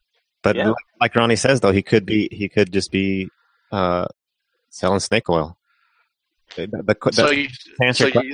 could sell the Ben Franklin Bridge tonight, guys, if you want. What do you mean by that? I need. Wait a second. I need a Ben Franklin Bridge. Can you get your hands on one? Yeah. I think Ronnie answered Dan's question. You want the Walt Whitman Bridge or the Ben Franklin Bridge? Well, can I get the side where you get the money, because I don't want the Jersey side because you don't pay to get out of Jersey. So, sorry, that's the other way around. You don't pay to get into Jersey. You have to pay to get out. I never understood that. Side. I never understood that. Well, dude, think about it. Think about it. Is that how it is in San Francisco too? I'm trying to think about the Bay Bridge. The Bay Bridge. I thought that was a two-way toll. Yeah. Is it? Okay. Maybe some of our I know our one chatters of them, can let us know. But the Lincoln Tunnel's the same way. You have to pay to get in New York, but you don't have to pay to go back to Jersey. Yeah, go right ahead. See y'all later. Please leave. Yeah. Thanks for stopping by. But I honestly have no idea what's going to happen. I mean, I'm trying to think of how things are going to play out. The intangibles just don't favor Mexico in this game, in my opinion. For one, it's not going to be a sellout crowd. So there's going to be like 60,000 people in the Azteca, and they put that ridiculous white ring around it in their quote unquote renovation for the NFL. It makes the stadium look awful. There used to be a wall of people. Now it's just there's a huge restaurant right in the middle of the in the middle of the field. So it's going to be at night. It's on a Friday night. So Friday night's not a good night. If it was on a Saturday night, it would be so much better. But to put it on a Friday night, and it's going to be So and who knows how the team's going to play? I mean, seriously, can you imagine if he starts Jonathan Dos Santos, a player who has never played a game in Mexico City, ever? Jonathan Dos Santos? Oh, yeah, you're right. It's going to be an ugly game. Yeah, and my worry for this game is the fact that his, if he needs instant offense on the bench, he's going to go turn to Elias Hernandez and Luis and the little guy, Luis Montes. Now, there's anything wrong with those guys, but they're this close to they're on their last. I'm thinking they might switch to puffs. maybe something different to maybe a 4-4-2 and just start crossing everything into the box. To Raul two strikers. Chicharito. Yeah, because there's nothing there that I think will make. That's actually not a bad strategy because then they can let Orbelin in the middle and he can do stuff in the middle, and then find those two guys. So that actually and let one of the other guys just do all the dirty work. Because I like having Dam coming in late, but still he's got his one move and that's just about it. I don't exactly. There's what? All he has to do is win it. All he has to do is win one time with that move. That's true. Yeah. And they may not be familiar with that one move. Well, not only that, but the thing that gets me is that dude will not stop running really freaking fast. I mean, he can maintain that speed for that is his most dangerous quality, is that he can run really fast for 60 meters. The skinny marathon runner. Yeah. And that's totally unexpected. And he's a great crosser of the ball. There's no question of that. Could you imagine how great Gringo Castro would have been if he could actually put one on someone's head? Ronnie, you watched America all those years. I mean, didn't that just drive you crazy? He couldn't get the ball up more than 3 feet. It seemed like. Or when he did get it up, it would go 50 yards past the box over to the other side. But you know what though? He did a Michael Jackson celebration, dude. He did. He vindicated himself. So I think he gets a pass. I mean, he'll forever have a place in my heart. And that was it was. I think that was the last goal of the game. I think that game, that 2009 game, was. I mean, that was oh my God, the future is here. I thought that was just that was the beginning of this just unbelievable offensive run, and just didn't happen. It's unfortunate. Which part are we talking about? When they beat the U.S. 5-0 in the Monero Gold Cup. I was at that game. Yeah, I mean, it wasn't necessarily the fact that but it was 19-year-old kids just playing unbelievably great soccer together. And how could you not get excited? I mean, they were already professional. How could you not get excited about that? It was just, I mean, they're. I mean, it was just Vela coming out and playing a half, right? And they just destroyed the U.S. Yeah, both Gio and Vela. Yeah, that was fun. That is the one positive. Vela is on the list, so. Yeah, you're right, and he has to start. He has to play. I mean, there's just. And he has to play have both a big games. Yes, they play both games. Yeah. Otherwise, I think we're going to be dependent upon set pieces to get goals, which isn't a bad thing. But I'm thinking we're going to get goals in that fashion. If we do score, I think they're going to come off set pieces or corners, that kind of thing. I have trouble. I have trouble seeing this team generating offense on their own. Well, they do have. I don't think Hector Herrera is going to play. I just don't say, honestly, why would you? I mean, he hasn't played a month, and he had a lot of stitches in his foot. So I would like to see Orbelin play. I think Orbelin is a terrific midfielder, and he is one of the reasons why Chivas is as good as they are. Where would you put him in a 4-3-3? I wouldn't. I would do a 4-4-2 and pair him up with just a killer defensive midfielder, and let him just roam the middle and let him just do his thing. Would you use Chivas as your base? I wouldn't necessarily use them as my base, but I would have sure as hell used them as the second leg. If you need guys to combine in the second half, absolutely I would have. But maybe that's why he brought the Montes and Elias for the same reason. Guys that know each other that can, if needed, can do a little. But the thing is that I think that in a game like this, when you've lost the players that you've lost, you've got to get the guys that have the individual skill, and I don't think either of those two have that. Although Luis Montes has an unbelievable shot, and there's no question about that. He could be like our Mexico's new Michael Galindo. Just put him on the field because he's got a wicked shot. I would be okay with Chivas bringing in some players from Chivas, but also I think it would benefit a lot if they for the Confed Cup or how do you say, or for the Gold Cup, one because we're gonna have to have alternative teams. Ronnie, would you have made Chivas the base for this game? No. I would bring like Almeida as a coach, to assist. As one a of the special coach, a special one-time appearance. Yeah. By Matias Almeida to coach the Nationals. Because the game is so important that I thought you might need a hand, coach. Do whatever I can. I'm talking more about the summer, because in the summer Mexico has to play several tournaments. They're gonna have to bring an alternative team. So Chivas is going to be busy playing the Conca Champions, aren't they? In the summer, so he's going to. No, I'm talking about June during the Gold Cup, and then there's going to be the Confed Cups and then the World Cup qualifiers. So it's, and I think the CONCACAF Champions League ends in May, I think. Right. So. No. It ends, but I'm talking about for next season. But Dan, to answer your question, I would definitely go that way, just because if you've said it, as far as just knocking crosses in, put guys on the wings that can knock crosses in, and to Chicharito and Jimenez, and let Orbelin create something in the middle. And remember, Raúl is a pretty decent creator himself, so that is what I would do. I would not do a 4-3-3. I think a 4-4-2 would be better, because I think that they need to have two point guys in the middle. So,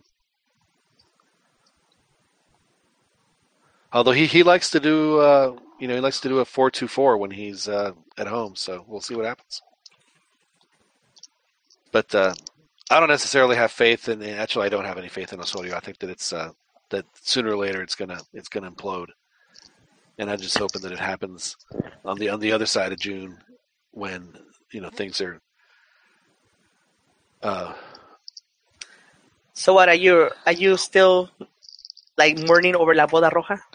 I'm not in mourning over it, but to me, it's just I just I see the way that the team just structurally was playing, and they were making the same mistakes over and over and over and over again, and they weren't doing anything to fix that, and that's always bugged me. And Hoyle and I talked at great lengths regarding the game against Jamaica and how exposed the defense was. Right. And and that just scared the shit out of me. Jamaica's not a bad team, though. Yeah, but I mean, they just were their positioning was terrible, and they would catch Mexico on a 3 or 4 on 2, and they were pretty regularly. and I'm saying this, and the players weren't that bad, and it's just I think that tactically in the way the team was set up, it's like you were able to see those deficiencies in those holes in the defense, and that's like Jesus. I knew that something was going to happen. And then that ass raping, Jesus. That yeah. I mean, it reminded me. You don't forget about that. It reminded me of when Piojo first started coaching the national team. He did this crazy thing where on free kicks, he would put the wall like really close to the goal. Do you remember that? And I think it was, and he tried it in a friendly against Ecuador, and it was like, "What the hell are you doing?" And then like it didn't work, and I want to say they scored or came really close to scoring, and like he never did that ever again. So he learned his lesson, and it seems like Osorio just is either too stubborn or maybe just doesn't see it. But it didn't seem like he had learned his lesson in that, and that's why I was so surprised with that U.S. game, because they did play a little differently. So, but still, I do believe that he still has to have a minimum number of points in order for him to survive week to week, and they're not doing him any favors by playing him at the Azteca. It's I just don't think that these games are too important to not have a really good home field advantage, and I don't think the Azteca is a good home field advantage for Mexico right now.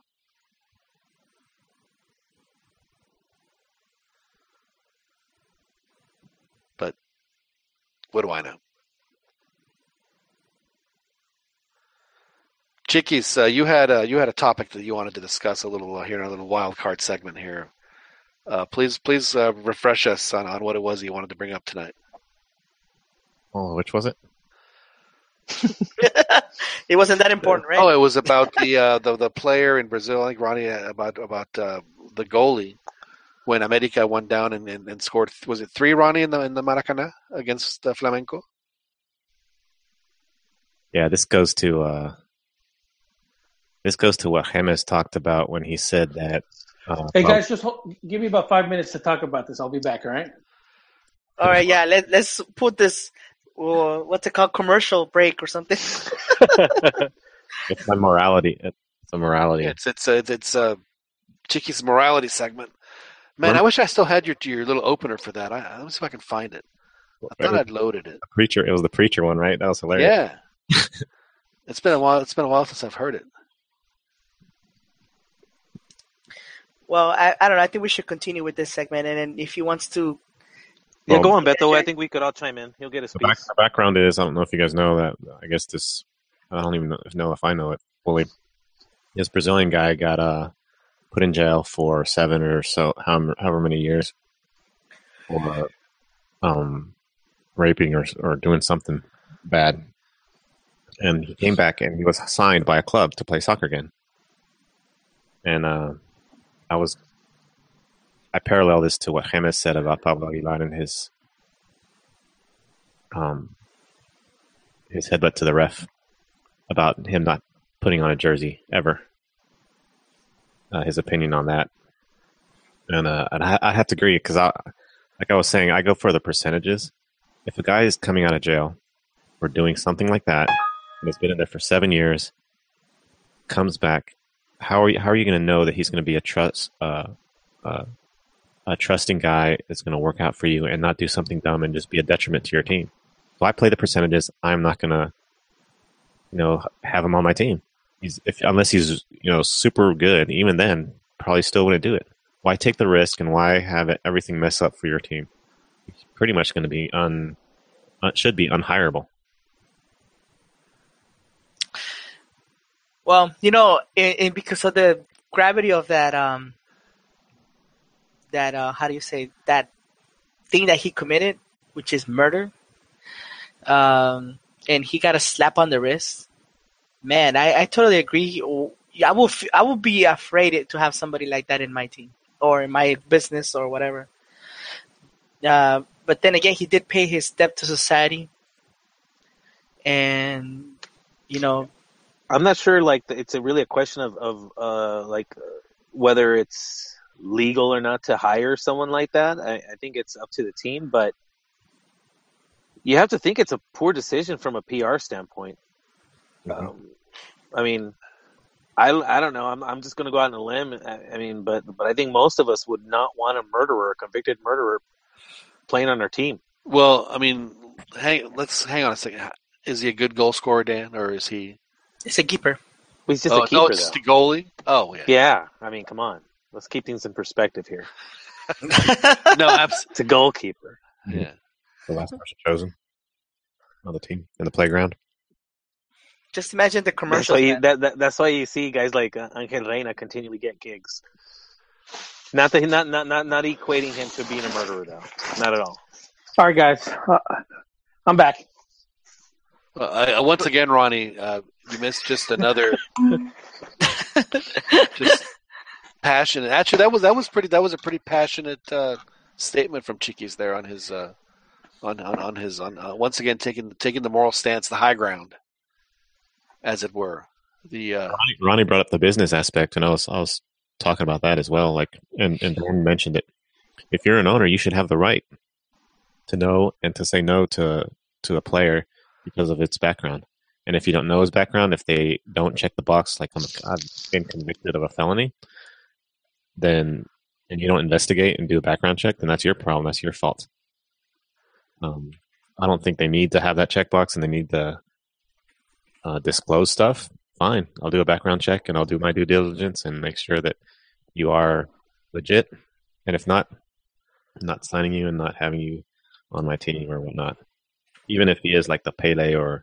So you think he paid his debt to society? Sure. I think. Well, no.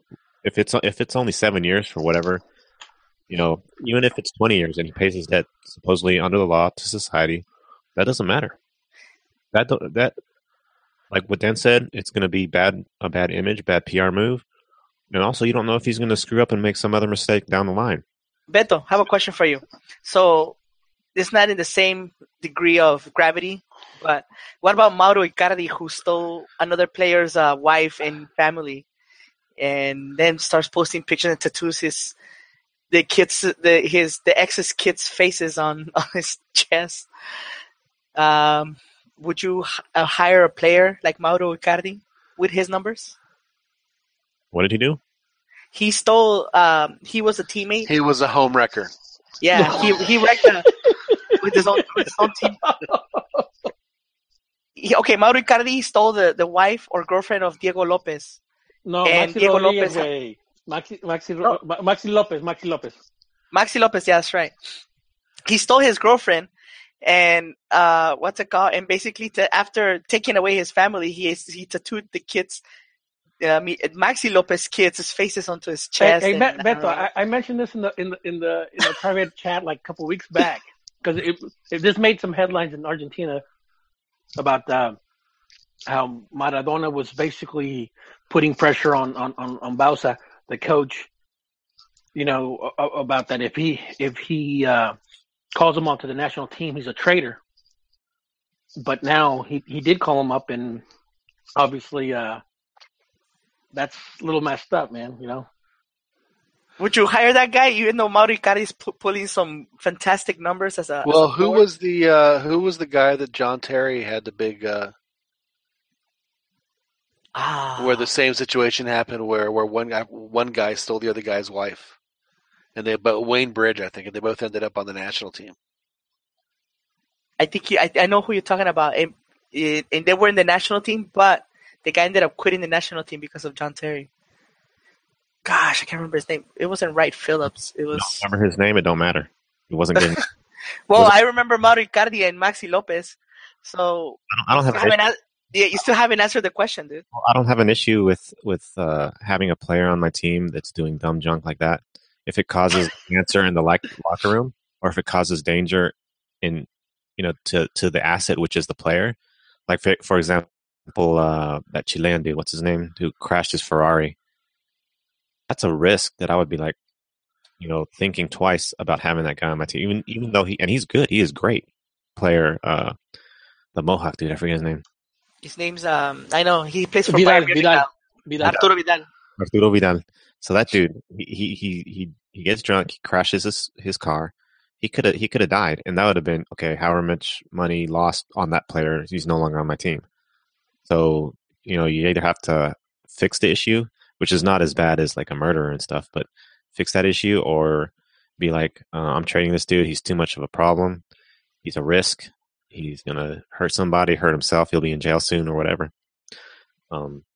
Luckily for him, he hasn't had any incidents since, and he's been doing really well. So they took that risk, and they're reaping the benefits. So these lower level issues, I don't have too much of a problem, even though I don't agree with like infidelity and home wrecking and all that kind of stuff. Hey, the home wrecker. So that means you're saying that you would consider the numbers, right? Oh, Yep. Well, Mauro Icardi is bringing in like 20 goals a season. Yeah, let's give him on a 20 million contract so he can pay for the child support. The only issue I have is if he's bringing bad stuff in the locker room, like with other players, or if he's being a danger to himself or to others, and will be a potential loss to the team because of it. So if you're okay with that, how are you not okay with murderer goalie that has great relationships with his teammates in the locker room? It's inspiring them to win every day. Now, would you add a rule, Albert, if you get a player like that they say that if you steal another wife and kids, you're off the team? No, man, I don't care about that. As long as it's not like another player's, like another team. Well, talking about another teammate's wife. Yeah, if he does that to another teammate, I would say he's gone. because it's going to cause a team to suffer because there's going to be tension in the locker room. Because guys are going to take sides, and Team A is going to meet over there in this corner, and Team B is going to meet in this corner. No, that's it. They're on the same pitch. They're not going to pass each other. They're going to fight on the field, probably. Just like they did in Bend It Like Beckham. Remember when Keira Knightley got all jealous of and they weren't passing to each other? Just like that. That's exactly what would happen. Yep. Remember the movie Kingpin? Uh-huh. Where he's Ishmael's dancing with Roger Clemens' wife. Who really jarred something loose, Tiger. And then Roy Munson goes in there, punches him, and says, "You don't mow another man's lawn." Right. You know? So, would you have that? You can't mow another teammate's lawn? That clause? Is that what the clause that you would have there, Beto? Sure. Unless he approves, unless the other teammate approves. What about weed whacking? Could he weed whack another teammate? or hedge trim? What about a little hedge trim? Is leaf blowing still on the table? Well, I don't know, Beto. You're kind of quiet now. What's going on? What happened to your... What about watering the lawn? Hello, BBC.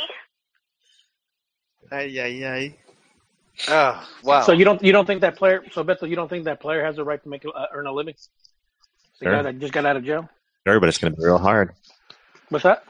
It's going to be real. Sure, but it's going to be real hard. Yeah, I don't think anybody's saying he doesn't deserve it. Doesn't deserve the ability to, but I think you'd have to be crazy to give him that gig. Well, Stuff comes back to haunt. I could understand you. a national team, because a national team is, if he wants to run the fact that it's unionized over there in Brazil and stuff like that, obviously it's an employment, and he has a right, he has a right to make a living. As far as national teams and stuff like that, he doesn't have a right. That's more of a privilege, Yeah, but the owners have the right to not hire somebody. That's true. Their business. Yeah, and that's what I don't understand the move. Like, it just seems like a really just a poor decision. I can't think of a single reason why you would want to have him. I mean, you can't find anybody that could adequately do the job that doesn't come with all this baggage. Because it's a lot of baggage. I mean, there's all kinds of questions. I mean, he for checked teammates, all the boxes, including some extra ones that we've never seen checked before. Yeah, he had to fill out that 3-line space of what did you do. That's right. That's exactly right. It's like, if so, please explain. It just seems like to me it would be a no-brainer. I'm sorry, and then I read on our YouTube chat of what the guy was supposedly convicted for, and that's some gnarly stuff of what he's accused of doing or convicted of doing. I mean, I in any setting, I would not want to be rubbing elbows with that guy at all. I wouldn't want to have any dealing. As a supporter, I wouldn't want to have. I would hate to be like to have him on my team. I'm like, yeah, we won thanks to this great play by this guy that committed murder. Chop people into little pieces. He's a goalkeeper. The difference in having any other goalkeeper is very small. Just like the difference between having Portas and Marchesín. Marchesín, I've been sensing the Marchesín hate since this whole topic came up. Go ahead, though, dude. So, like, for example, let's say Gato Ortiz gets out. Do you think he should be hired for? Aren't his circumstances much different, though? Well, I mean, wasn't he convicted of kidnapping? Yeah, he was convicted of being in a kidnapping. Oh, absolutely not, man. Is that what he was? I don't think that can be forgivable. Like, But see, the thing is, Ronnie, is that even in like any industry, if any industry isn't going to hire some of these guys, so why would sport be different? Well, I understand that. It's just like, man, like you have convicted murderers, though. Or sorry. a kidnapper? Jesus Christ! Just think of the press, man. Well, I'm just saying, like a convicted, any kind of convicted felon, yes, they have a right to earn a living, but they typically don't go back to what they were doing. Like, if they had a pretty dope position, chances are they're not going to be getting that same position. They're going to be like, yeah, I think HR might have a problem with that. Yeah, they're going to be getting jobs, really odd jobs that no one really wants, that probably have trouble filling, and those are the ones that's the type of employment that those people usually find. You're not going to just get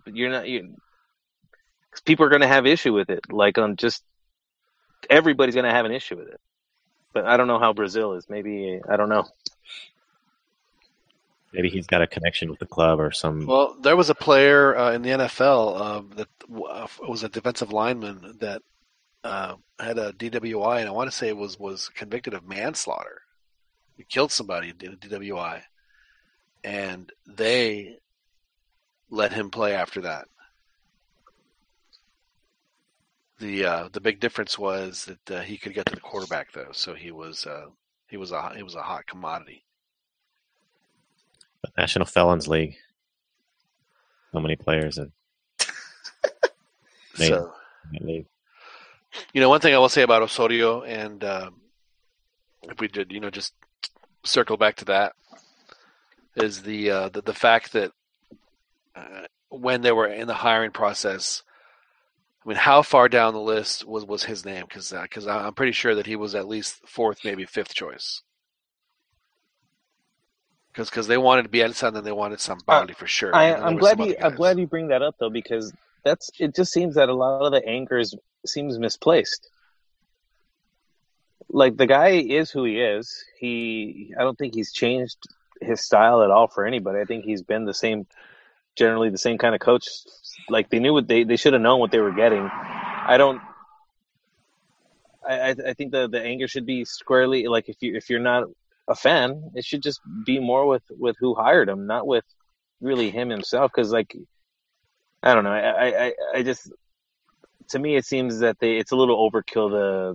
The outrage against him. Think of the job interview when you're interviewing for a Mexico coach. Okay, so we want you to win as much as possible. We'll help you out with that. But if you lose one game, understand that you're probably going to get fired after the next one. I mean, they offer him no job security. I mean, and of course the coaches are going to want a guaranteed contract, which they're not going to want. I mean, they don't do a good job of selling the product of being the Mexico coach. It's hard to sell though. John, it is. I mean, and that's why it sucked that Piojo got let go, because Piojo wanted the gig. It was. I mean, he even said it's my dream job. I mean, what does Osorio say about Mexico? Hey, man, this is going to be a good way for me to get another job. Yep. That's all he sees. Man, more cangrejismo, man. I think initially we were talking about what you were saying, Dan. We were saying that Mexico needs to stop looking at abroad and looking at its the talent that is in Mexico, whether it's like La Volpe or Mexican born coaches, because they know the league, they know how it works, they know how the Mexican national team works, and they're able to do their work. But federation, I guess I kind of disagree with that. Just on some level, I see the sense of that if the base of the team was still playing in Mexico, but generally speaking, the starters, the starting 11 aren't playing in Mexico. They're not playing in the Mexican league. And the best ones that are in the Mexican league probably won't stay in the Mexican league for indefinitely. So I just think it's a different animal. So, but I do think, though, still that hiring a Mexican coach is still probably the better option. I don't think there's a magic formula where a foreign coach is just going to come in here. And I'm not saying that it can't happen, but I think it's more than likely. I don't think a European coach has this. But that's their mindset. This insight that of football that's just greater and like you're in the minority though. I think that's the mindset of what the federation is. Like their top list were all foreigners. You see kids in Mexico wearing Arsenal's jerseys or Barcelona because they idolize. Well, I'm speaking in hypotheticals though, because the reality isn't there's only reason for hope only because of recent hirings like Valencia and El Jimmy. It's like because I'm okay with going with foreigners because what I hate, what I'd rather, while I would prefer a Mexican, what I really hate is retreads. And that's what the one thing that the Mexican League is kind of notorious for is retreads. And not just Mexico, but that's just football in general. Like the retread. Are you talking about like the carousel? Yeah, the recycle. That's not a Mex. Although the Jose Ramon and those gangs would make you believe that that's just only in Mexico. That's not entirely. No, that happens. That happens in South America. Al infierno. Vete al infierno. That was good. That's a good pull, dude. Yes. You're right about that, Ryan. And not only that, but they also talk about how, oh my God, the refs in Mexico, or and then you watch a Spanish league game and you're like, man, the refereeing is just sometimes even English games are just like what is the referee thing? I mean, it happens in every league. The refereeing, the coaching carousels, right? Yeah, for them to make it look like it's only. But it doesn't mean that they're not right in criticizing them. Like there is something kind of bad that certain coaches just continually find their way back.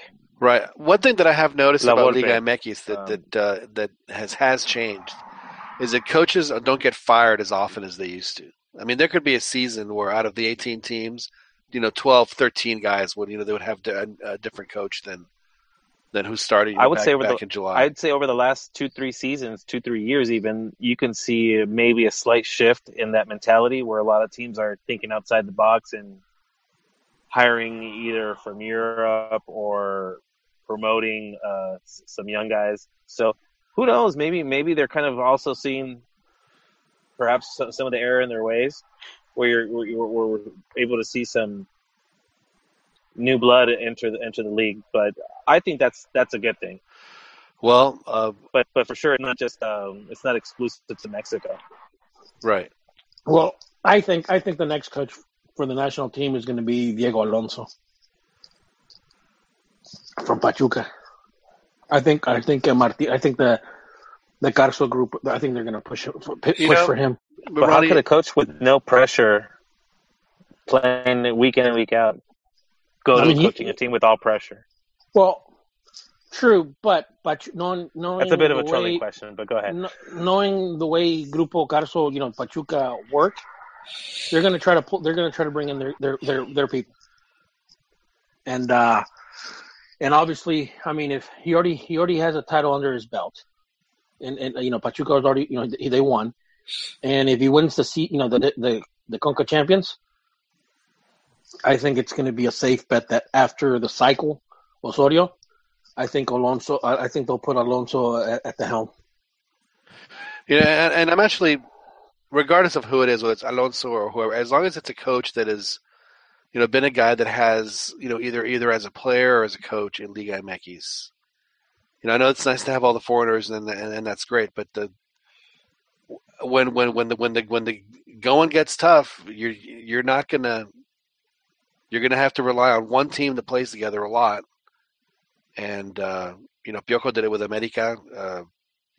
Javier Aguirre did it with Cruz Azul back in 2001, and you're gonna need to know about those guys. And so to me, as long the foreign coach to me doesn't matter as long as they have a guy like the La Volpes and the Tucas of the world that played and coached in Liga MX, guys that have been here for 20, 30 years that understand how the players work and how the league works, and those are the coaches that Mexico needs to cultivate. A guy like Jimmy. and how El Pacto de Caballeros works.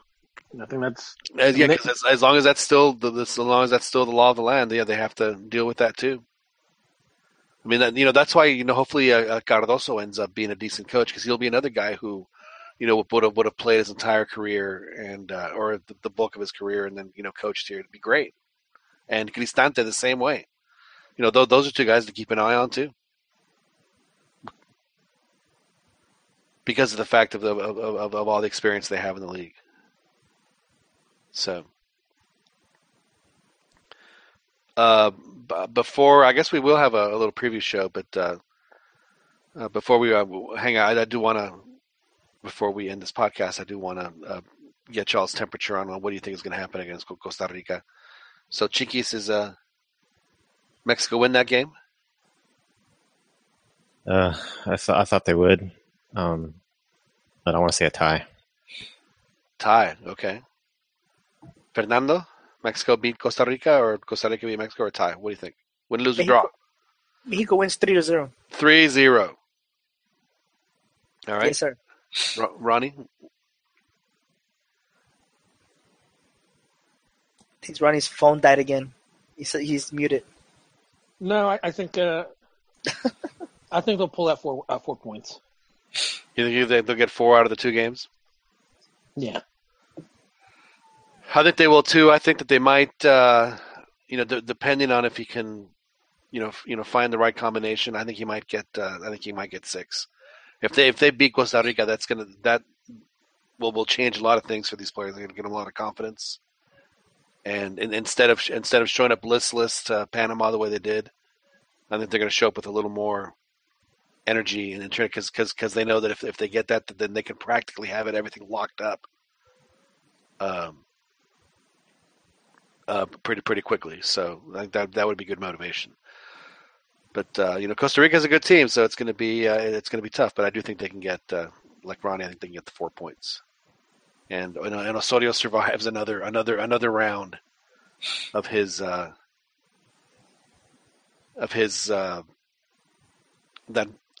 what was it, Galaxy Quest, Ronnie, where they're going through the things and they have the big metal pieces that are slamming, that like get from spot to spot. That's what Osorio is doing right now. He passed the first test, and now he has to negotiate the next one. And if it doesn't happen, he's going to get smashed. He'll be done. So, good spot for us to wrap it up here on the CantinaMX podcast. Thank you guys for joining us on. We might have to consider moving these to Thursday. We have such a huge crowd watching us tonight that. Maybe I didn't get my prediction in, John. Oh, geez, Dan, I am so sorry. I thought F, that.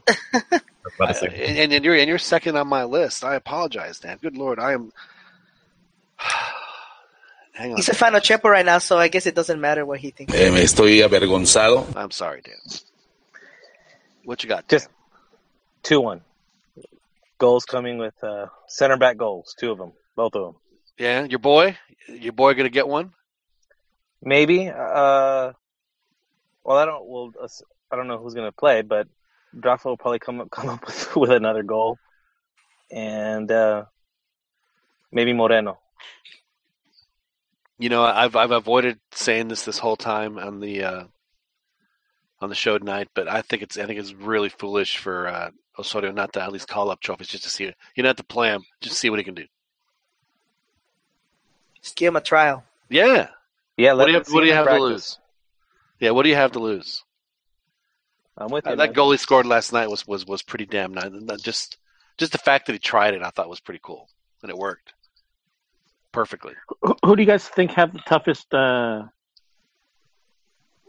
matches for the next 2 sets of qualifiers? Do you think Honduras has to face U.S. and Costa Rica?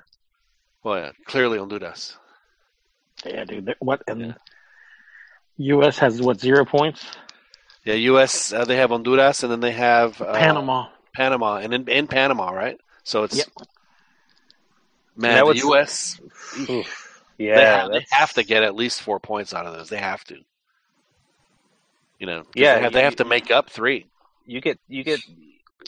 Oh man, even 3 points is a little sketchy, but 3 points I think would give them a little bit of hope. But anything less than that's got to be. It's going to start getting real uncomfortable for them. They'll beat Honduras just because they always do, and then we'll hear about their grit and determination. I honestly think they're going to turn it around. Arena's pragmatic. Meaning he's going to bunker. He's gonna. That's a tough strategy though against CONCACAF. I mean, it's one thing to do it against Mexico, but to do it against other teams that aren't necessarily wanting possession. It's like that Sergeant Bilko fight, where neither one really wants to go at it. You should watch that movie, Sergeant Bilko, with Steve Martin, where the two boxers they don't want to fight each other, and they're afraid to throw the punch because they're both they're both taking a dive. I actually kind of think that's how the Mexico-Costa Rica game is going to go down because of the missing players from. I don't think Costa Rica is going to go out there and attack. Not in Mexico. I think they're going to be in Mexico. No. I mean, I don't think there's any. I don't think there's any shame in trying to playing defensively in Mexico. That's just. I think it's a no-brainer.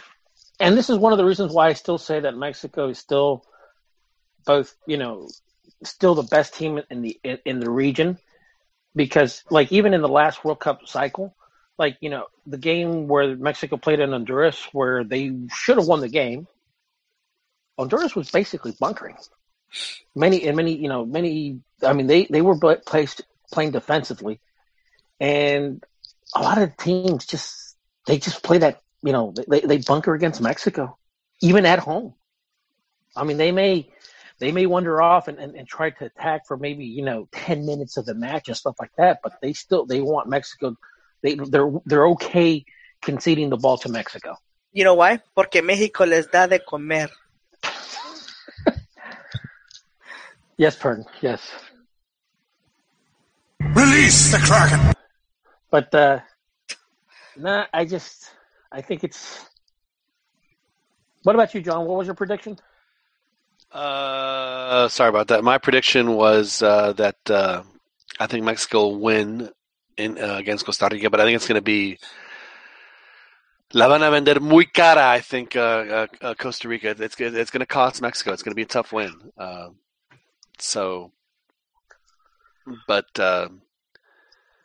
And then against Trinidad, I think that they'll. I think that they can easily win down there. So, I mean, I don't think it'd be like a huge shock if they did. But it's nice to play them, not when you can actually, accumulate points when you need them. So instead of in the last game where it's meaningless playing down there. But I do think that they can easily win. It's just Costa Rica has. They have some offense, but I mean, obviously they're going to pick their spots, and it's just one of those things. Is Mexico going to learn their lesson and not allow for like a 4-on-2, that high up on the pitch? That's what worries me, is that they're going to get too careless on pushing up and leave the Centrales just totally exposed, and them being too far apart anyway. So. Jeez. What do you think of the chances are with Costa Rica not walking away with a point? Because Costa Rica has it pretty tough too. They have Mexico and they have Honduras. 2 away games. Yeah. Oh, they have to go away both games. Yeah, just like Mexico did last. The first round. Yeah.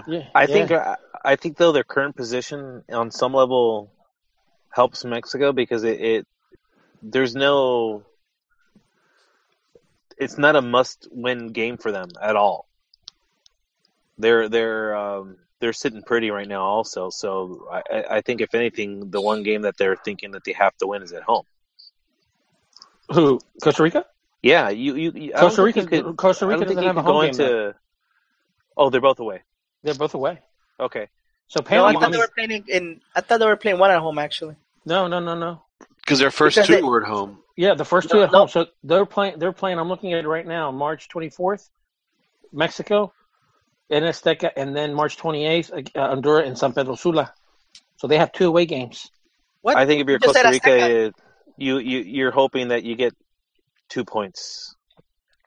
And then Honduras They play the United States and then Costa Rica, which playing in the United States, you can get a point off the United States in the United States because you can get a home. Yeah, but you know, in your heart of hearts that ain't gonna happen. Let's be honest. Well, I think it depends on which U.S. team shows up. I think if I'm not mistaken, Honduras has beaten the United States in the World Cup qualifier. They did it in 2001, and this is a weak Honduras though, man. And yeah, that was probably the best Honduras team since 1982. But then they lost at home to Trinidad, and that's what allowed Mexico to qualify. I think this is an Honduras team that's on the rise. So I mean, Panama they play against Trinidad and Tobago. First game is in Port of Spain, and then they play the U.S. Now Panama might need some points. I think they're all really intriguing matches. Yeah, Panama's very good defensively, but they might be in a position where they need to start making a move because they might have too many draws. Yeah, Panama and the United States, man, they've played some pretty good games in the last couple of years. Panama has done really well against both the United States and against Mexico. Yeah, and I don't understand how. I really don't. Panama's a great team. What are you talking about? No. They're really good defensively. They're probably the best defensive team in the. I mean, in 2000, I remember we were beating those teams 7-0, 7-1. It's not 2000 anymore, man. It's 15 years later, 16 years later. They're not the same temes. They're really good teams now. They're very good defensively, as you said, but I'm still not buying that. I don't think they played two on two yet. I don't think they're at that point. Panama? Well, I mean, are you kidding?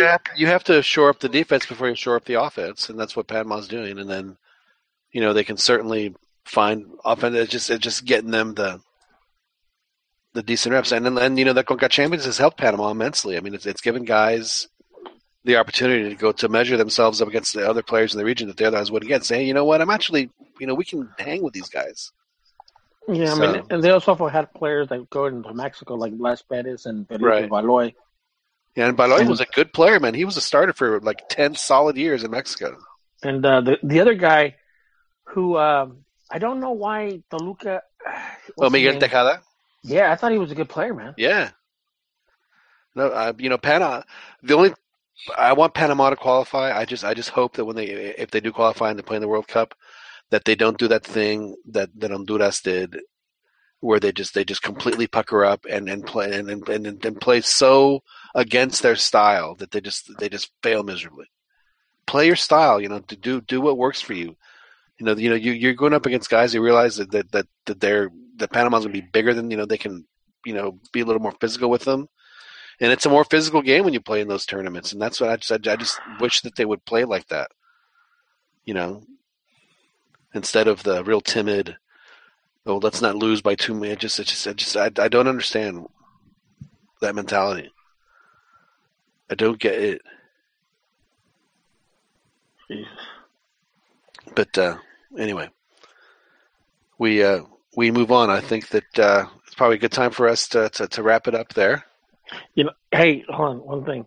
I'm looking at the calendar. I mean, after this, Mexico, Costa Rica, and then playing Trinidad, the next one would be in June. And both of those are Mexico plays at home against Honduras and against the U.S. Yeah, so and thank you, Ronnie, for pointing that out. And Mexico's going to play 2 friendlies before those 2 games in Mexico City in June, in New York and Miami. Yeah. So, and instead of taking that time to spend the week having the players get completely used to the altitude, they're gonna be traveling, practicing in 3 different stadiums in the same week. Pinches moleros.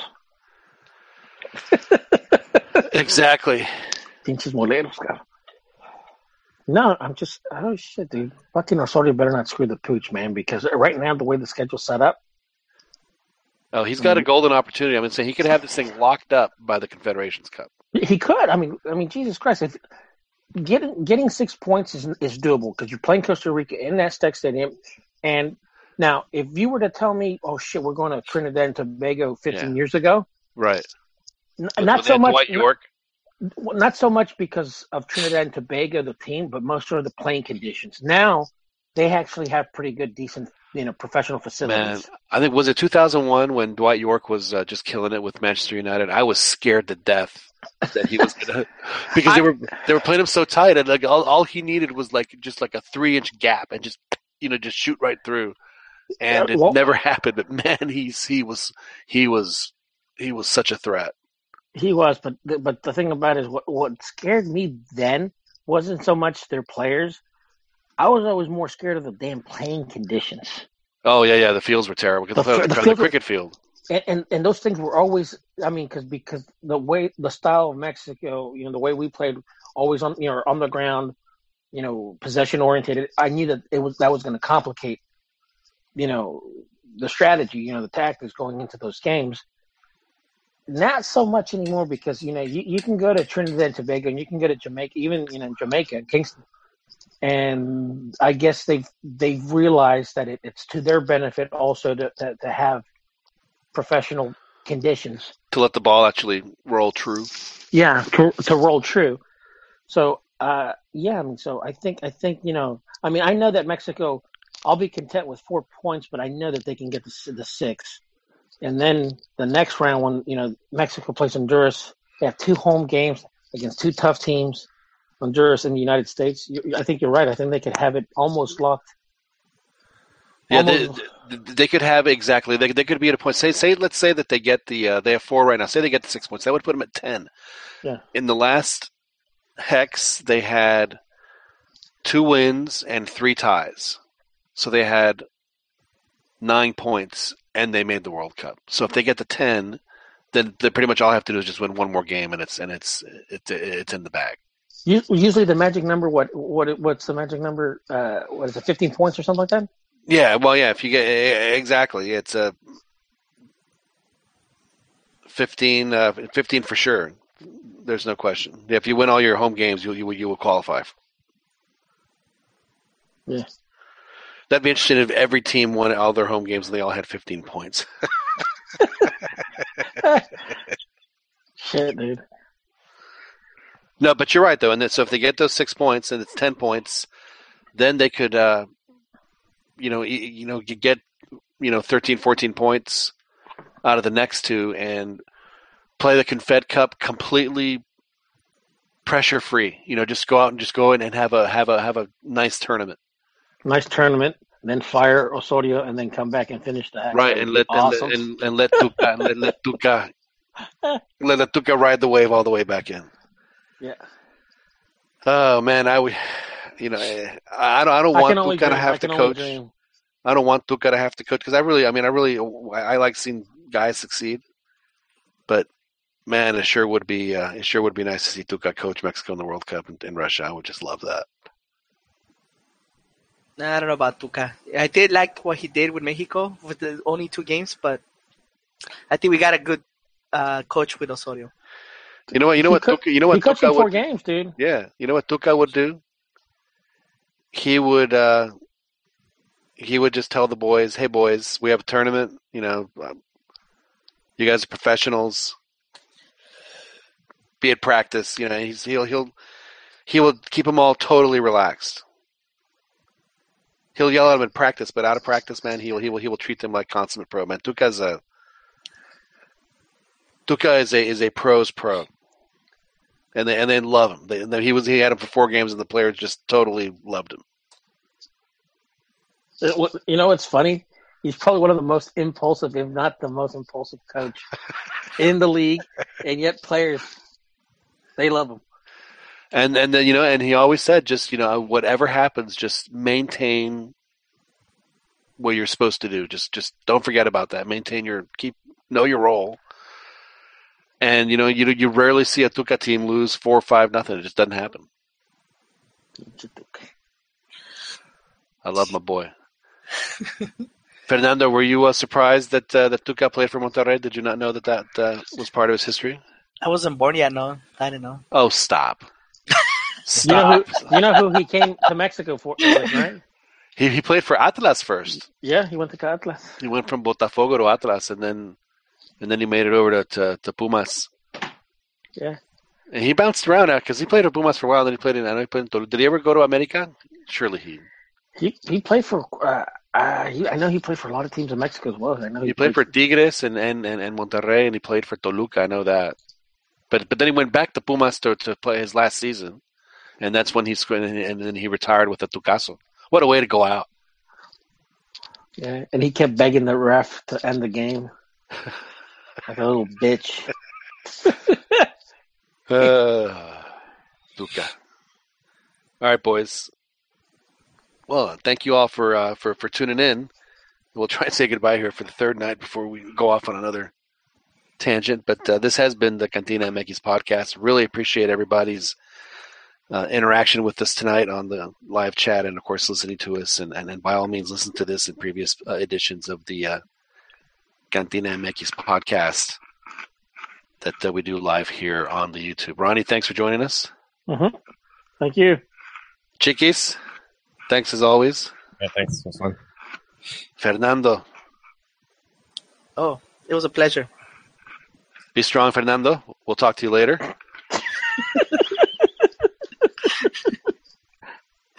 Thank you, sir. Dan. Pleasure as always, boys. Thank you so much. Thank you. This has been the CantinaMX podcast. Thank y'all very much. We'll talk to you next week. I'm not sure. Probably Wednesday. We'll let y'all know in the week when we get going. Thank y'all very much for joining us.